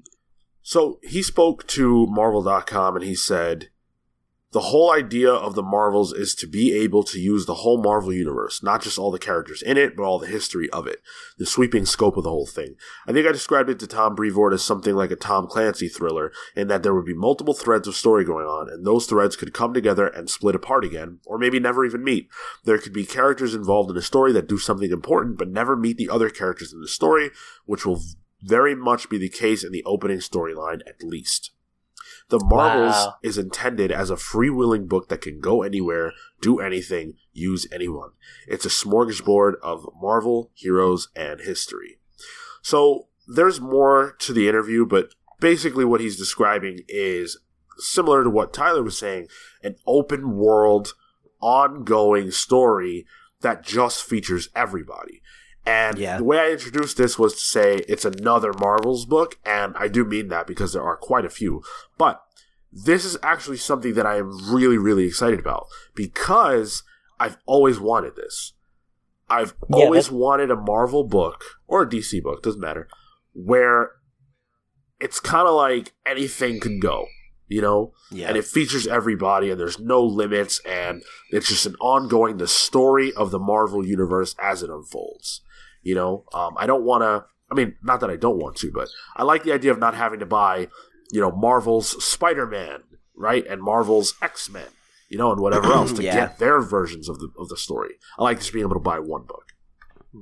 Yeah, that's super appealing because I similarly I really enjoy Astro City, and I do think that being able to play within this sandbox is really cool, and I like the way that he positioned it in where, like, you know, threads can come together, split apart, or maybe even never meet. I think that is super impactful just because as much as I like when as much as I don't like when characters cross over, it's also cool to be able to experience, like, see ramifications from another storyline where there aren't necessarily those interactions, because it makes the world feel that much more lived in and, like, real, in the sense that, you know, these have ramifications that affect other people that don't interact, and that's totally fine because that's what happens in the world.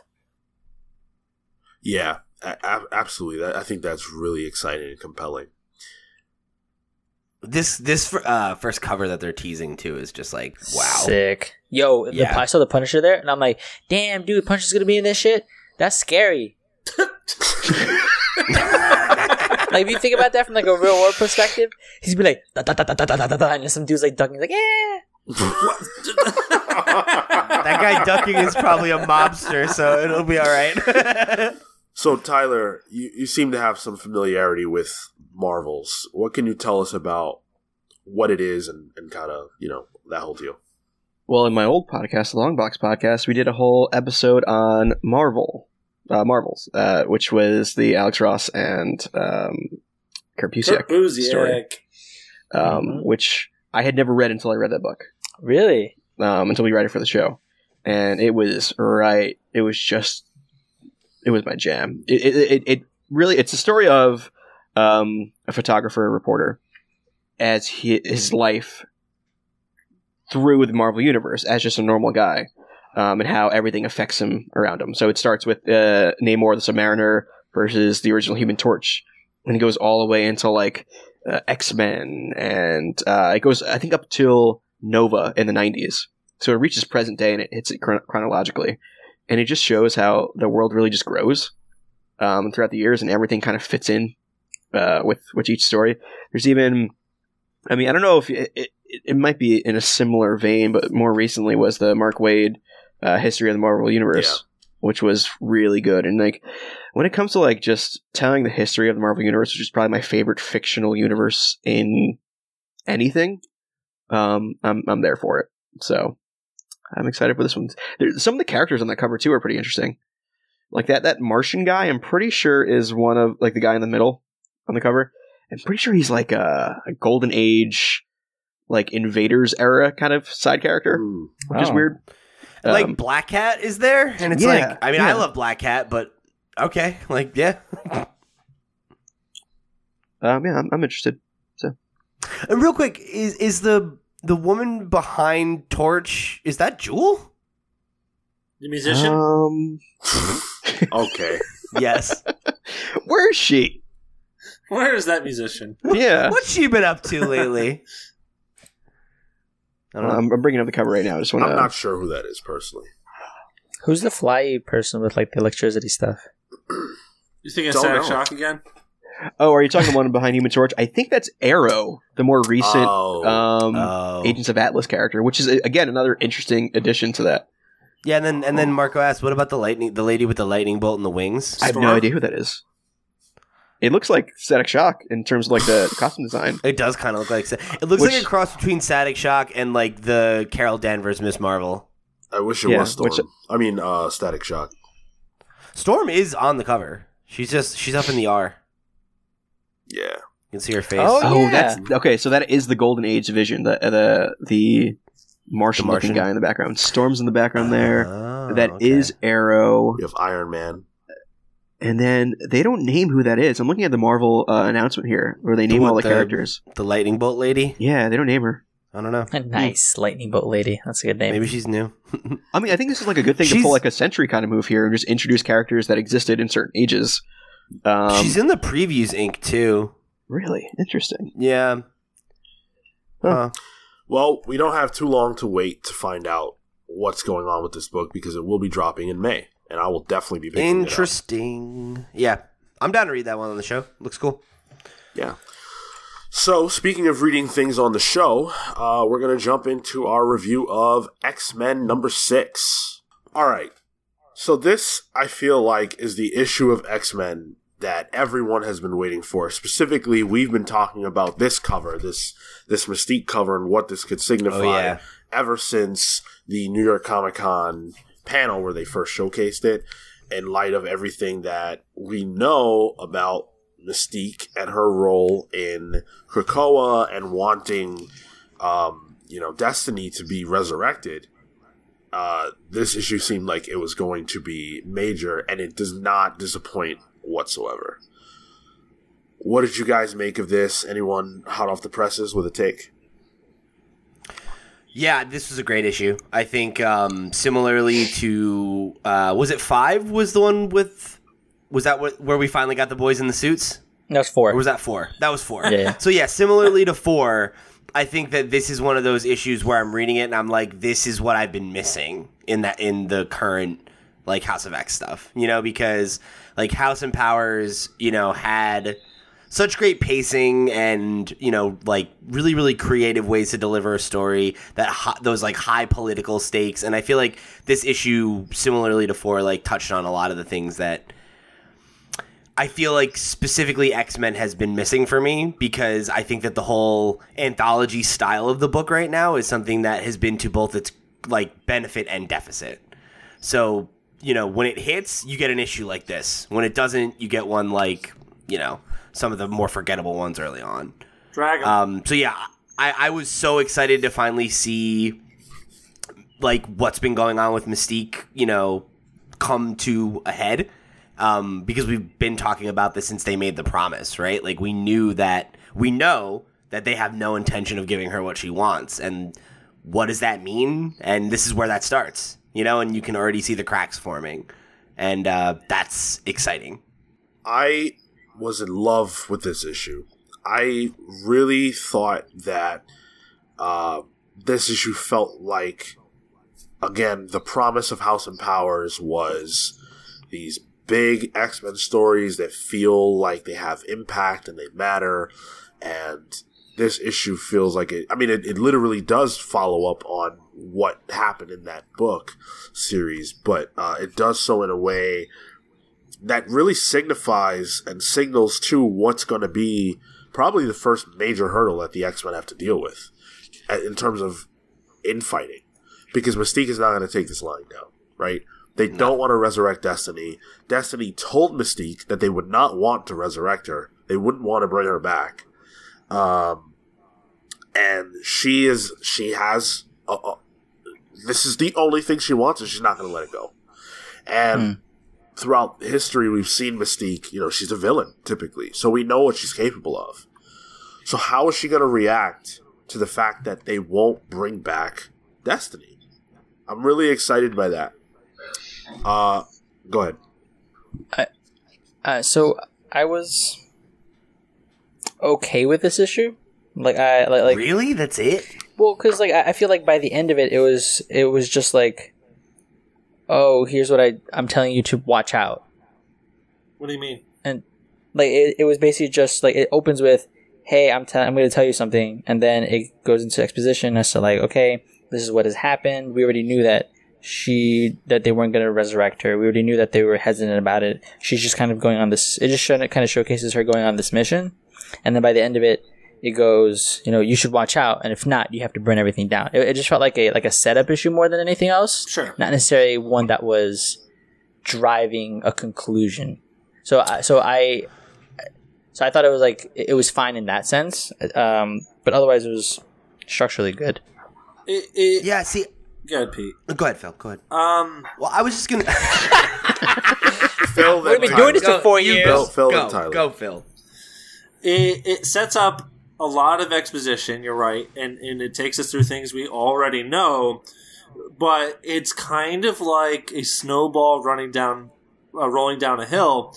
And I think the real point of crescendo in this is when Mystique, who's just been revived and just performs this reconnaissance mission for Magneto and Xavier, finally confronts them about the possibility of bringing back Destiny, and Xavier is just callous about it. He says, "Hated and feared. I fear I'm growing numb to it, not because it doesn't bother me, but because all of this is bigger than how we feel. It's bigger than me, and it's certainly bigger than you."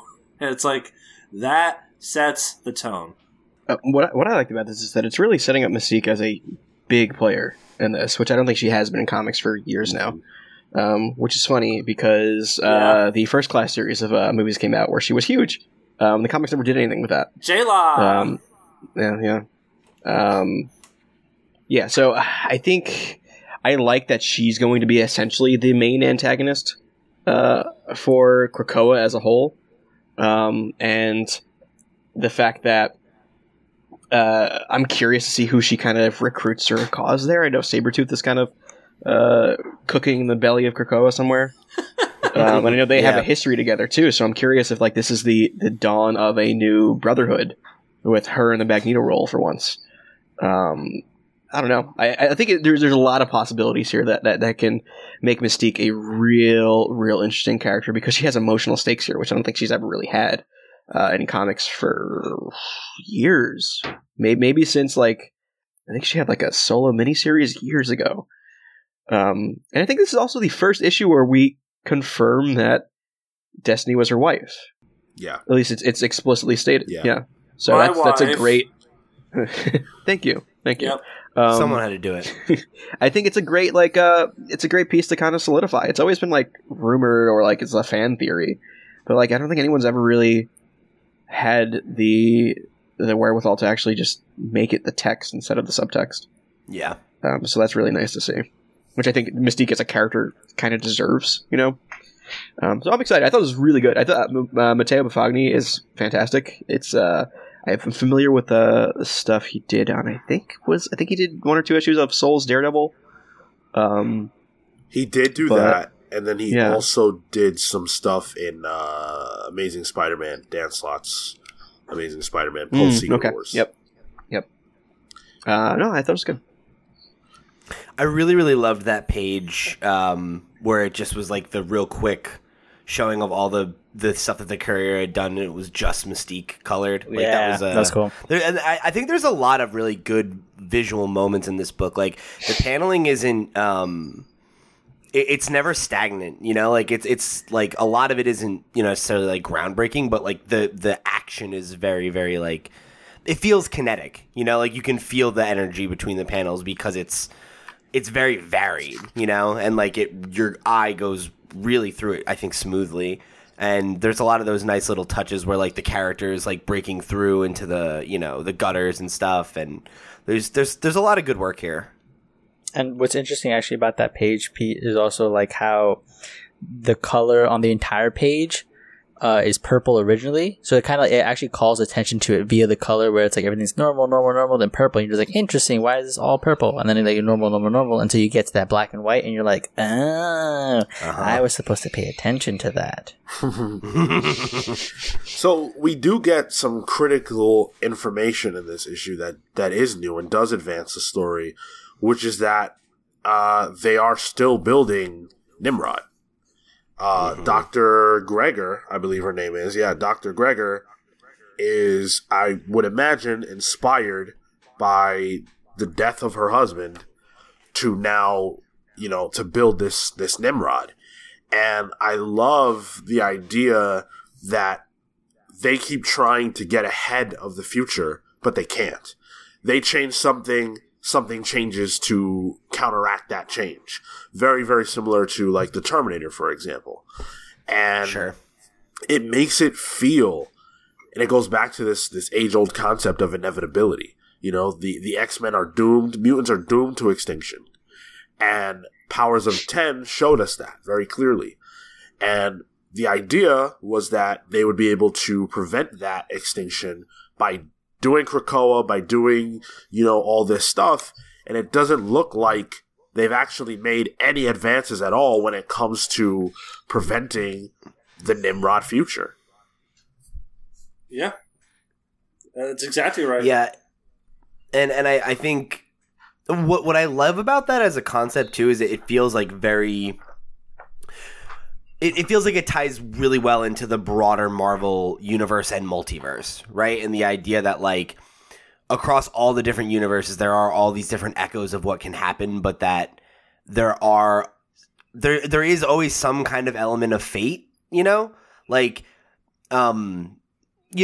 like using like something like Spider-Man as an example, right? Like even if it's not Peter Parker with the bite in the way that we know it, right? Like there's always a Spider-Man and there's always those things. So it's like I feel like the idea of broader echoes of these characters and what their role in the universe is it's always shades of the same color, and seeing that play out through the very direct like number of timelines that we know we've gone through and that we're now in kind of like the final shot for. I feel like it's just really been masterfully executed, and I'm really interested to see like where Hickman wants to go with it from here. I was really pleased with the scripting in this issue too. Mm-hmm. I think Jonathan Hickman does such a great job of establishing stakes and making you feel as though things are important. And I don't think there are a lot of writers who struggle with that, with establishing the importance of things. The Mystique angle has been dangling in the back of all of our minds since that whole thing started. And so he approaches it here really well. The first thing she cares about really is getting her wife back, once she's resurrected. The only reason she's playing along is because she wants Destiny back. And there's a desperation in her voice, but also like an anger. And I just love the way that he's playing it here, especially Professor Xavier's voice here as well. He's just different now, and it makes me wonder, is this going to go the road of him ultimately being like the villain kind of thing? Tyler, do you think that down the road Professor Xavier will be kind of like the ultimate baddie? Oh, I think in comics forever, Professor X has been a dick. Yeah, he's always been a dick, and I think now is just that facade is gone, and we get to see that like, oh, this guy's an asshole, right? He's always been, and yeah, I don't know if he'll be the big bad, but I think that people will soon see that facade kind of wearing away and realizing who he is, and I think that they'll be able to see that Krakoa might be a little too, I guess, too good to be true in a way. And really, the Professor X is the cause of it. And I'm curious to see where Magneto lines up here too, because I don't see him and Charles seeing eye to eye forever going forward. There's always going to be something that drives a wedge between them. It's just the nature of the characters. It's interesting because I feel like the way I feel about Professor X is very much how I feel like we talked about the portrayal of Beast in our X-Force review, where that like there is a side to him that, like his ultimate goal of creating a future for mutants is, I think a genuinely altruistic one, right? But he's certainly guilty of and continues to be guilty of being willing to go to lengths that are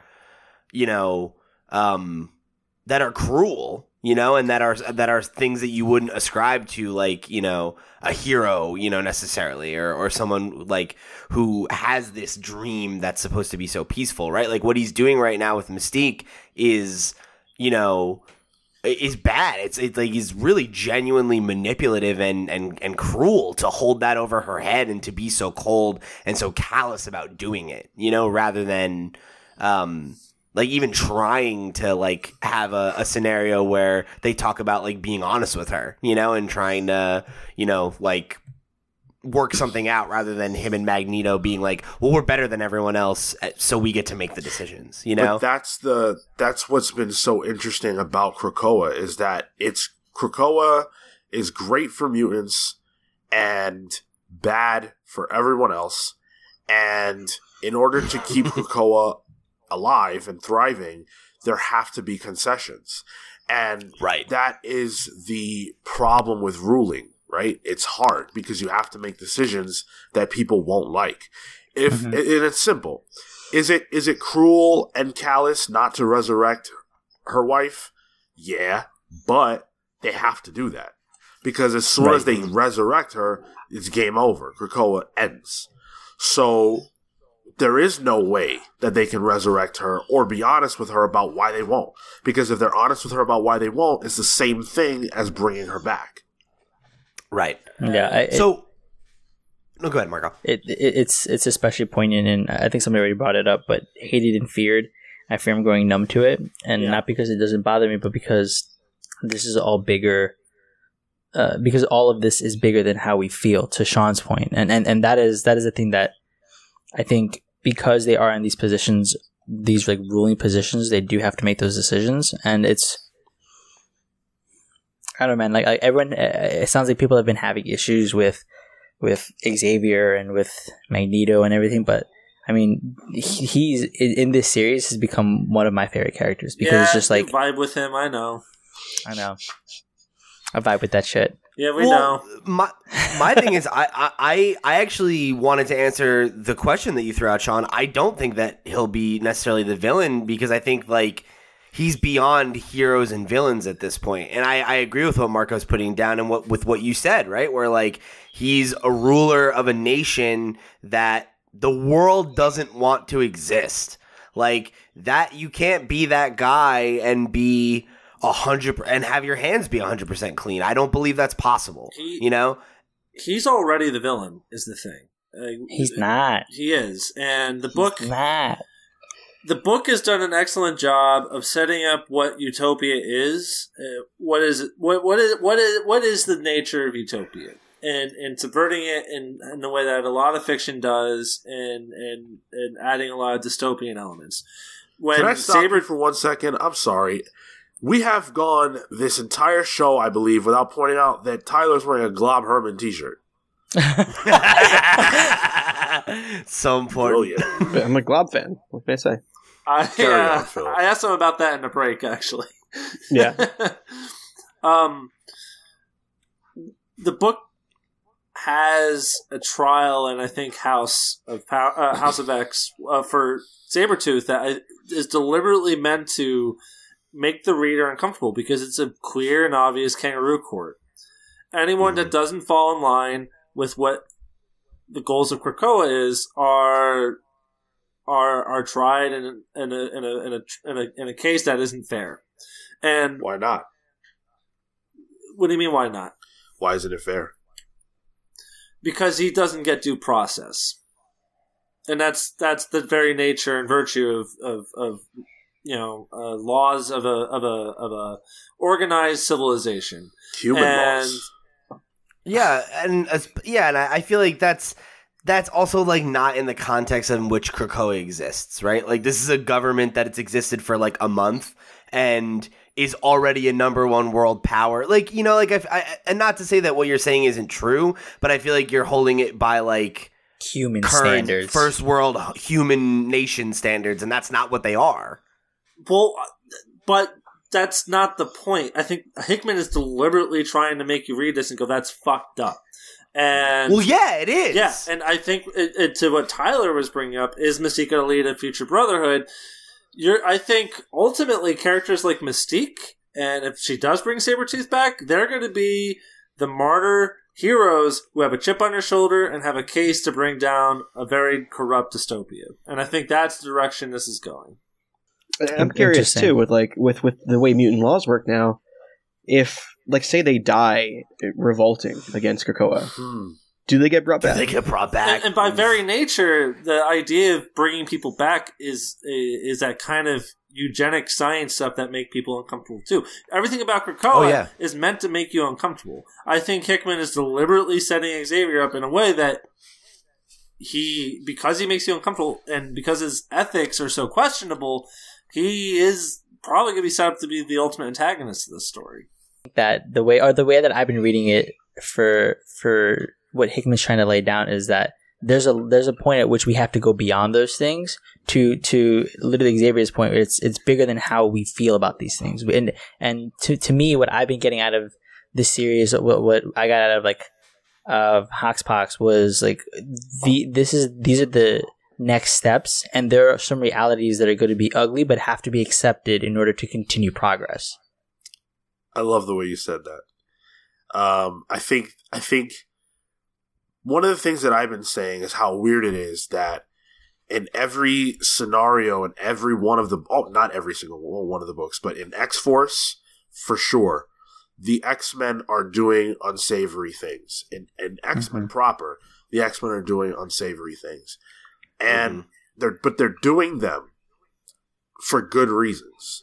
And I don't feel like this is dissimilar. And the way it's being framed is it's negative for the X-Men, right? Like they stop the plant revolution or whatever in X-Force because they are aware that any time there's a singularity similar to an Omega Sentinel, that spells doom for mutant kind. So they're protecting themselves in the same way that humans would. But the way that the story is framed, the X-Men are bad for doing that. And I think that's so interesting because it's not dissimilar from the way that the X-Men have always been viewed by the outside world. And it only speaks to why they need to insulate themselves in this way. Tyler, what do you make of all that? I'm just thinking about how, especially when you bring back the X-Force thing with the plant evolution, how they're essentially turning into humans and how they treated mutants. Yes. They're becoming what they've always fought against in a way. Yes. Which I'm curious to see what are the characters that start realizing this first. I feel like Beast. I'm surprised Beast isn't one of them. Nah, my man's starting a Dark Beast. Yeah, seriously. Actually, I think Dark Beast has robot arms and legs now. Yeah. So. Right, well, he's gonna have robot arms and legs. Okay, what's well, Beast has always been willing to do whatever's necessary for mutant kind. While quoting Shakespeare. Hell yeah. I mean, shit, man, like, not even just mutant kind, right? Like, we talked about, like, look at the Illuminati. Like, he was, he was a part of some really, really dark shit there, too. I don't... For the greater good. I don't want to gloss over the fact that I think Sean made a really interesting point, which was Hickman has found a way to, I think, have the reader who for decades has sympathized and enjoyed X-Men stories and their plight, and made it so that they read the X-Men in the way that people and regular everyday people in everyday 616 Marvel react to them, which is these guys are kind of scary and fucked up. Yeah, absolutely. Yeah. Do you guys have any ideas of who you think could turn against them as well? What do you mean, like within mutant kind or in general? Within mutant kind, yeah. I mean, obviously Shaw has been, Shaw's always only fought for himself, though. Right. I don't think he would fall in line with Mystique, but I think he could break off and do his own thing too. I think one of the characters that has been surprisingly absent throughout all this is Nightcrawler. Yeah, baby. He's getting a one. Especially, I know, but especially with his relationship to Mystique. Sure. He's really busy getting sloppy toppy, bud. That's true. Wow. That's true. He's busy. I think Rogue and Gambit will probably not be cool with a lot of this stuff. I mean, they're doing sloppy toppy too. They're making babies. Sean, you want So to they're bring up doing- anyone else that's getting sloppy toppy or what? Oh, Yeah. my number one answer actually is Apocalypse. Yeah. Not for sloppy What? toppy, but because I think that Apocalypse may have a problem with the Moira factor, and that's something that they are deliberately not bringing her up, right? Yeah. But once that comes to light, which it will, because what's going to happen is Mystique is going to take the visage of Professor Xavier. She's going to have the 5 resurrect Destiny. Destiny's going to say, "Hey, Moira's a thing," and that's what's going to be the catalyst to blow this whole thing wide open. That's my theory. Yeah. I think Apocalypse may not like the fact, the new Apocalypse may not like the fact that all of this is built upon a house of cards that's very, very easily destabilized, as it will be proven to be the case. Yeah. I don't know. I haven't read the Excalibur stuff, but I feel like Apocalypse he's Definitely getting too sloppy committed. toppy. Definitely getting sloppy toppy, but too committed to To the cause. to the cause and to the idea. Because for him, this was everything that he's ever wanted. So I feel like he'd risk it all in order to keep this going. My guy will risk it all, right? Put it all on the line. Making people say his name in the Apocalypse style.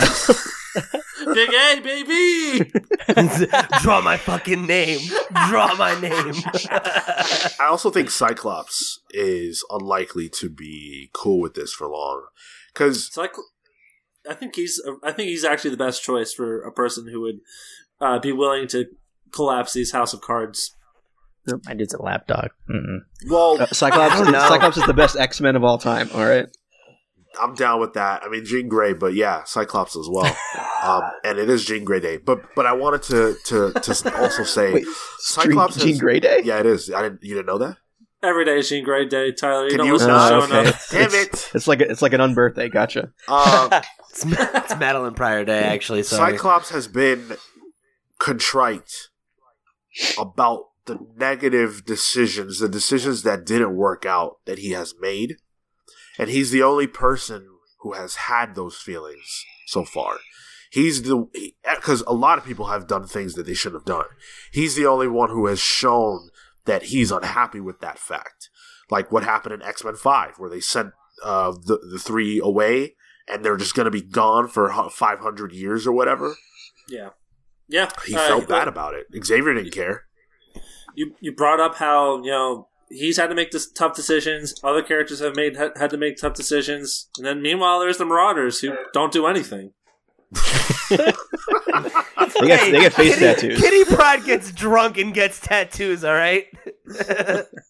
She's enjoying her 20s like a normal person.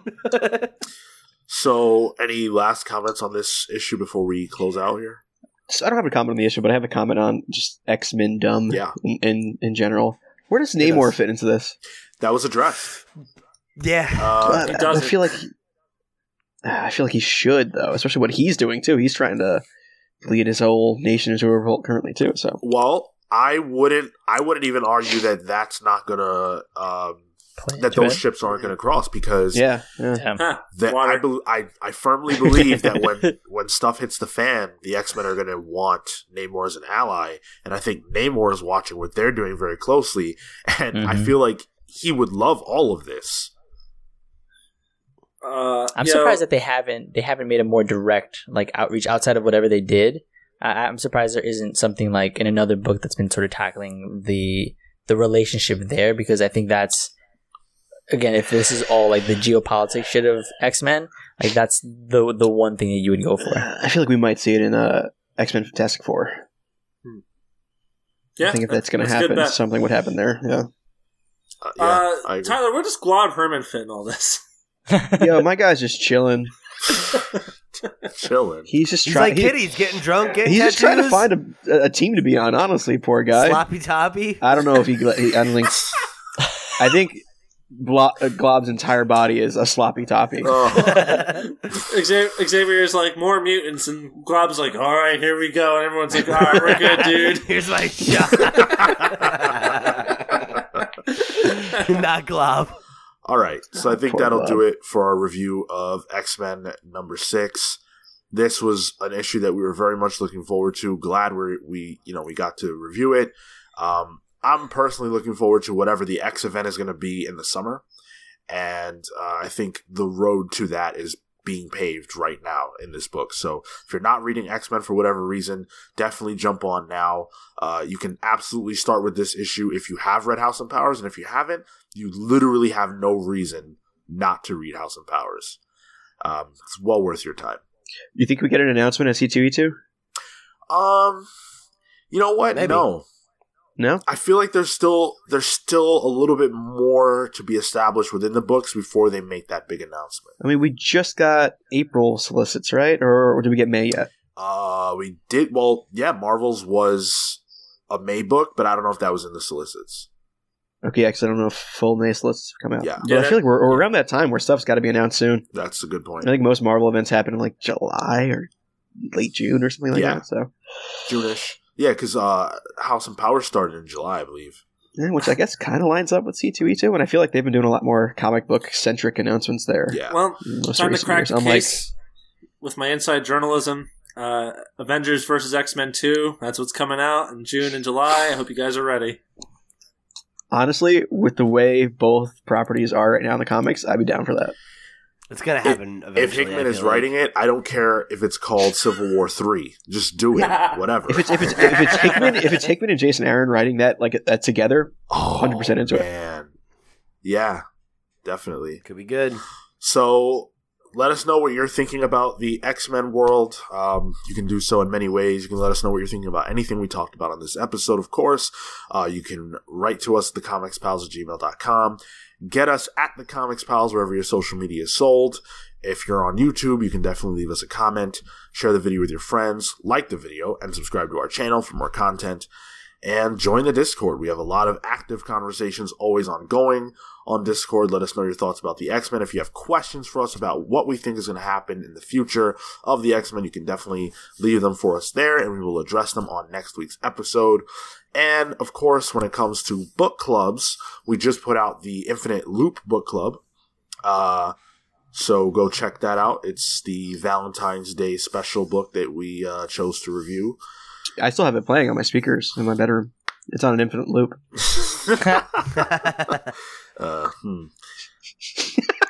Good. I'll take the free listens. Go for it. Yeah. And upcoming at the end of the month. Magneto. Go ahead. Sorry. Oh, the upcoming Magneto Testament. And then. Oh, okay. Yeah. And then we're getting ready for a alignment with the New Mutants movie, Demon Bear Saga. All kinds of good That's shit. right. So go check out our book clubs. Lots of great book clubs in the backlog for you guys. Some of them are requests. Actually, Tyler did request the Howard the Duck book club that we did. So And then was thank on you it. for that. Requests more like forced. Yeah. It did feel Hey, now. forced. He shot his shot. Yeah, I did. And I enjoyed the book, so. I had fun with it. Yeah, it was a book. It was something. So let's jump into the plugs. Tyler, why don't you go ahead? I have nothing going on for me anymore, so you can just follow me on Twitter at the Tyler Olson, and tell Elizabeth to call me back, please. What about Mary Kay and Ashley? You guys good? Funny. All right, Pete. Thanks for joining us on another episode of the Comics Pals. You can follow me at loud_Pete on Twitter and Instagram. If you want to go check out some of my other stuff, you can head over to lootpots.com where I host their weekly Nintendo podcast, The Potscast, as well as the Patreon exclusive show After Dark. So yeah, that's it. Thanks. Wait, can I plug After Dark too? Because I think you guys should put some money there and listen to that show. That show's good. Oh, So, thanks so much, yeah. buddy. Appreciate that. Marco? You can follow me at Mr. Marco Enomoto on Instagram and Twitter. Come talk to me about that indie shit, that horror shit, and tell me why Mystique is trying to impede progress. I'm with that. I'm with that. I'm going to gif out the way Sean reacted to that. You were just like, yeah, all right.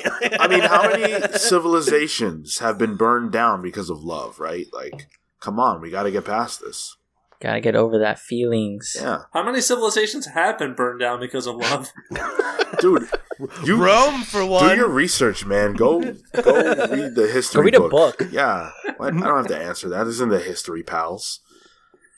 That Until sounds next like week. the worst podcast. And this week, the Phoenicians. Jesus. Today we're going to talk about the Thompson Peloponnesian would love War. that, though. I'll Phil, put go my ahead. degree to use. So, sounds like I'm being dragged to go see the Sonic the Hedgehog movie tonight. So, if you're in the Discord, Hell yeah. if you're in the Discord chat, press F for me. And then, of course, last week was Valentine's Day. So, I wanted to give a shout out to my special sweetie, Elizabeth Olsen. Thank you. And What? we're doing our own version of WandaVision. It's pretty whack. And Me, her brother, did not even know about this. yeah, it's kind of weird. It is FB official for what it's worth. And then you can follow me on all social media platforms at Cyborg Bebop. Tomorrow is Takeover Portland. So talk to me about that, because that's probably be good as shit. Yeah, when they hear this, Yep. it won't be tomorrow. No, they're re-airing it on Tuesday. Oh yeah, on the network, right, where they Yeah. where you can just watch it on demand. Yeah. Okay. Uh-huh. So check out Kale Ward at Kale Ward, KaleWard.com. Buy the books; they're good. Tyler bought them. Toto I and did. Toe. Toto and Toe. That. And as for me, Gone Global. Gone Global, yes. Gone Jess, Jess is great. yes. Jess? Jess is awesome. You should check out Jess? Gone Global. Yeah. Great editor. Yeah. Great person. Great person. Big fans. That's not a joke. We are big fans. No, it's not. She's genuinely yeah, great. absolutely. I have to cover my bases because Kale fully. he's so mad right now. I bet it. He's No, not no, getting no. any sloppy toppy. Thank God. Guys, I hope you know I have a D&D session with Kale and Jess tomorrow, so Enjoy. I can't wait to put Kale's character in positions where he has to deal with his religion. So Nice. As for me, you can find me on Twitter and Instagram only at Sean Soapbox. Hit me up to talk about Mystique and Elizabeth Olsen as Scarlet Witch, Tyler's long lost sister, and also to Hit me up. celebrate Jean Grey Day. And with that, we're the Comics Pal signing off. Take care, guys. See you next week. Bye. Oh, I want to get sloppy toppy too, eh?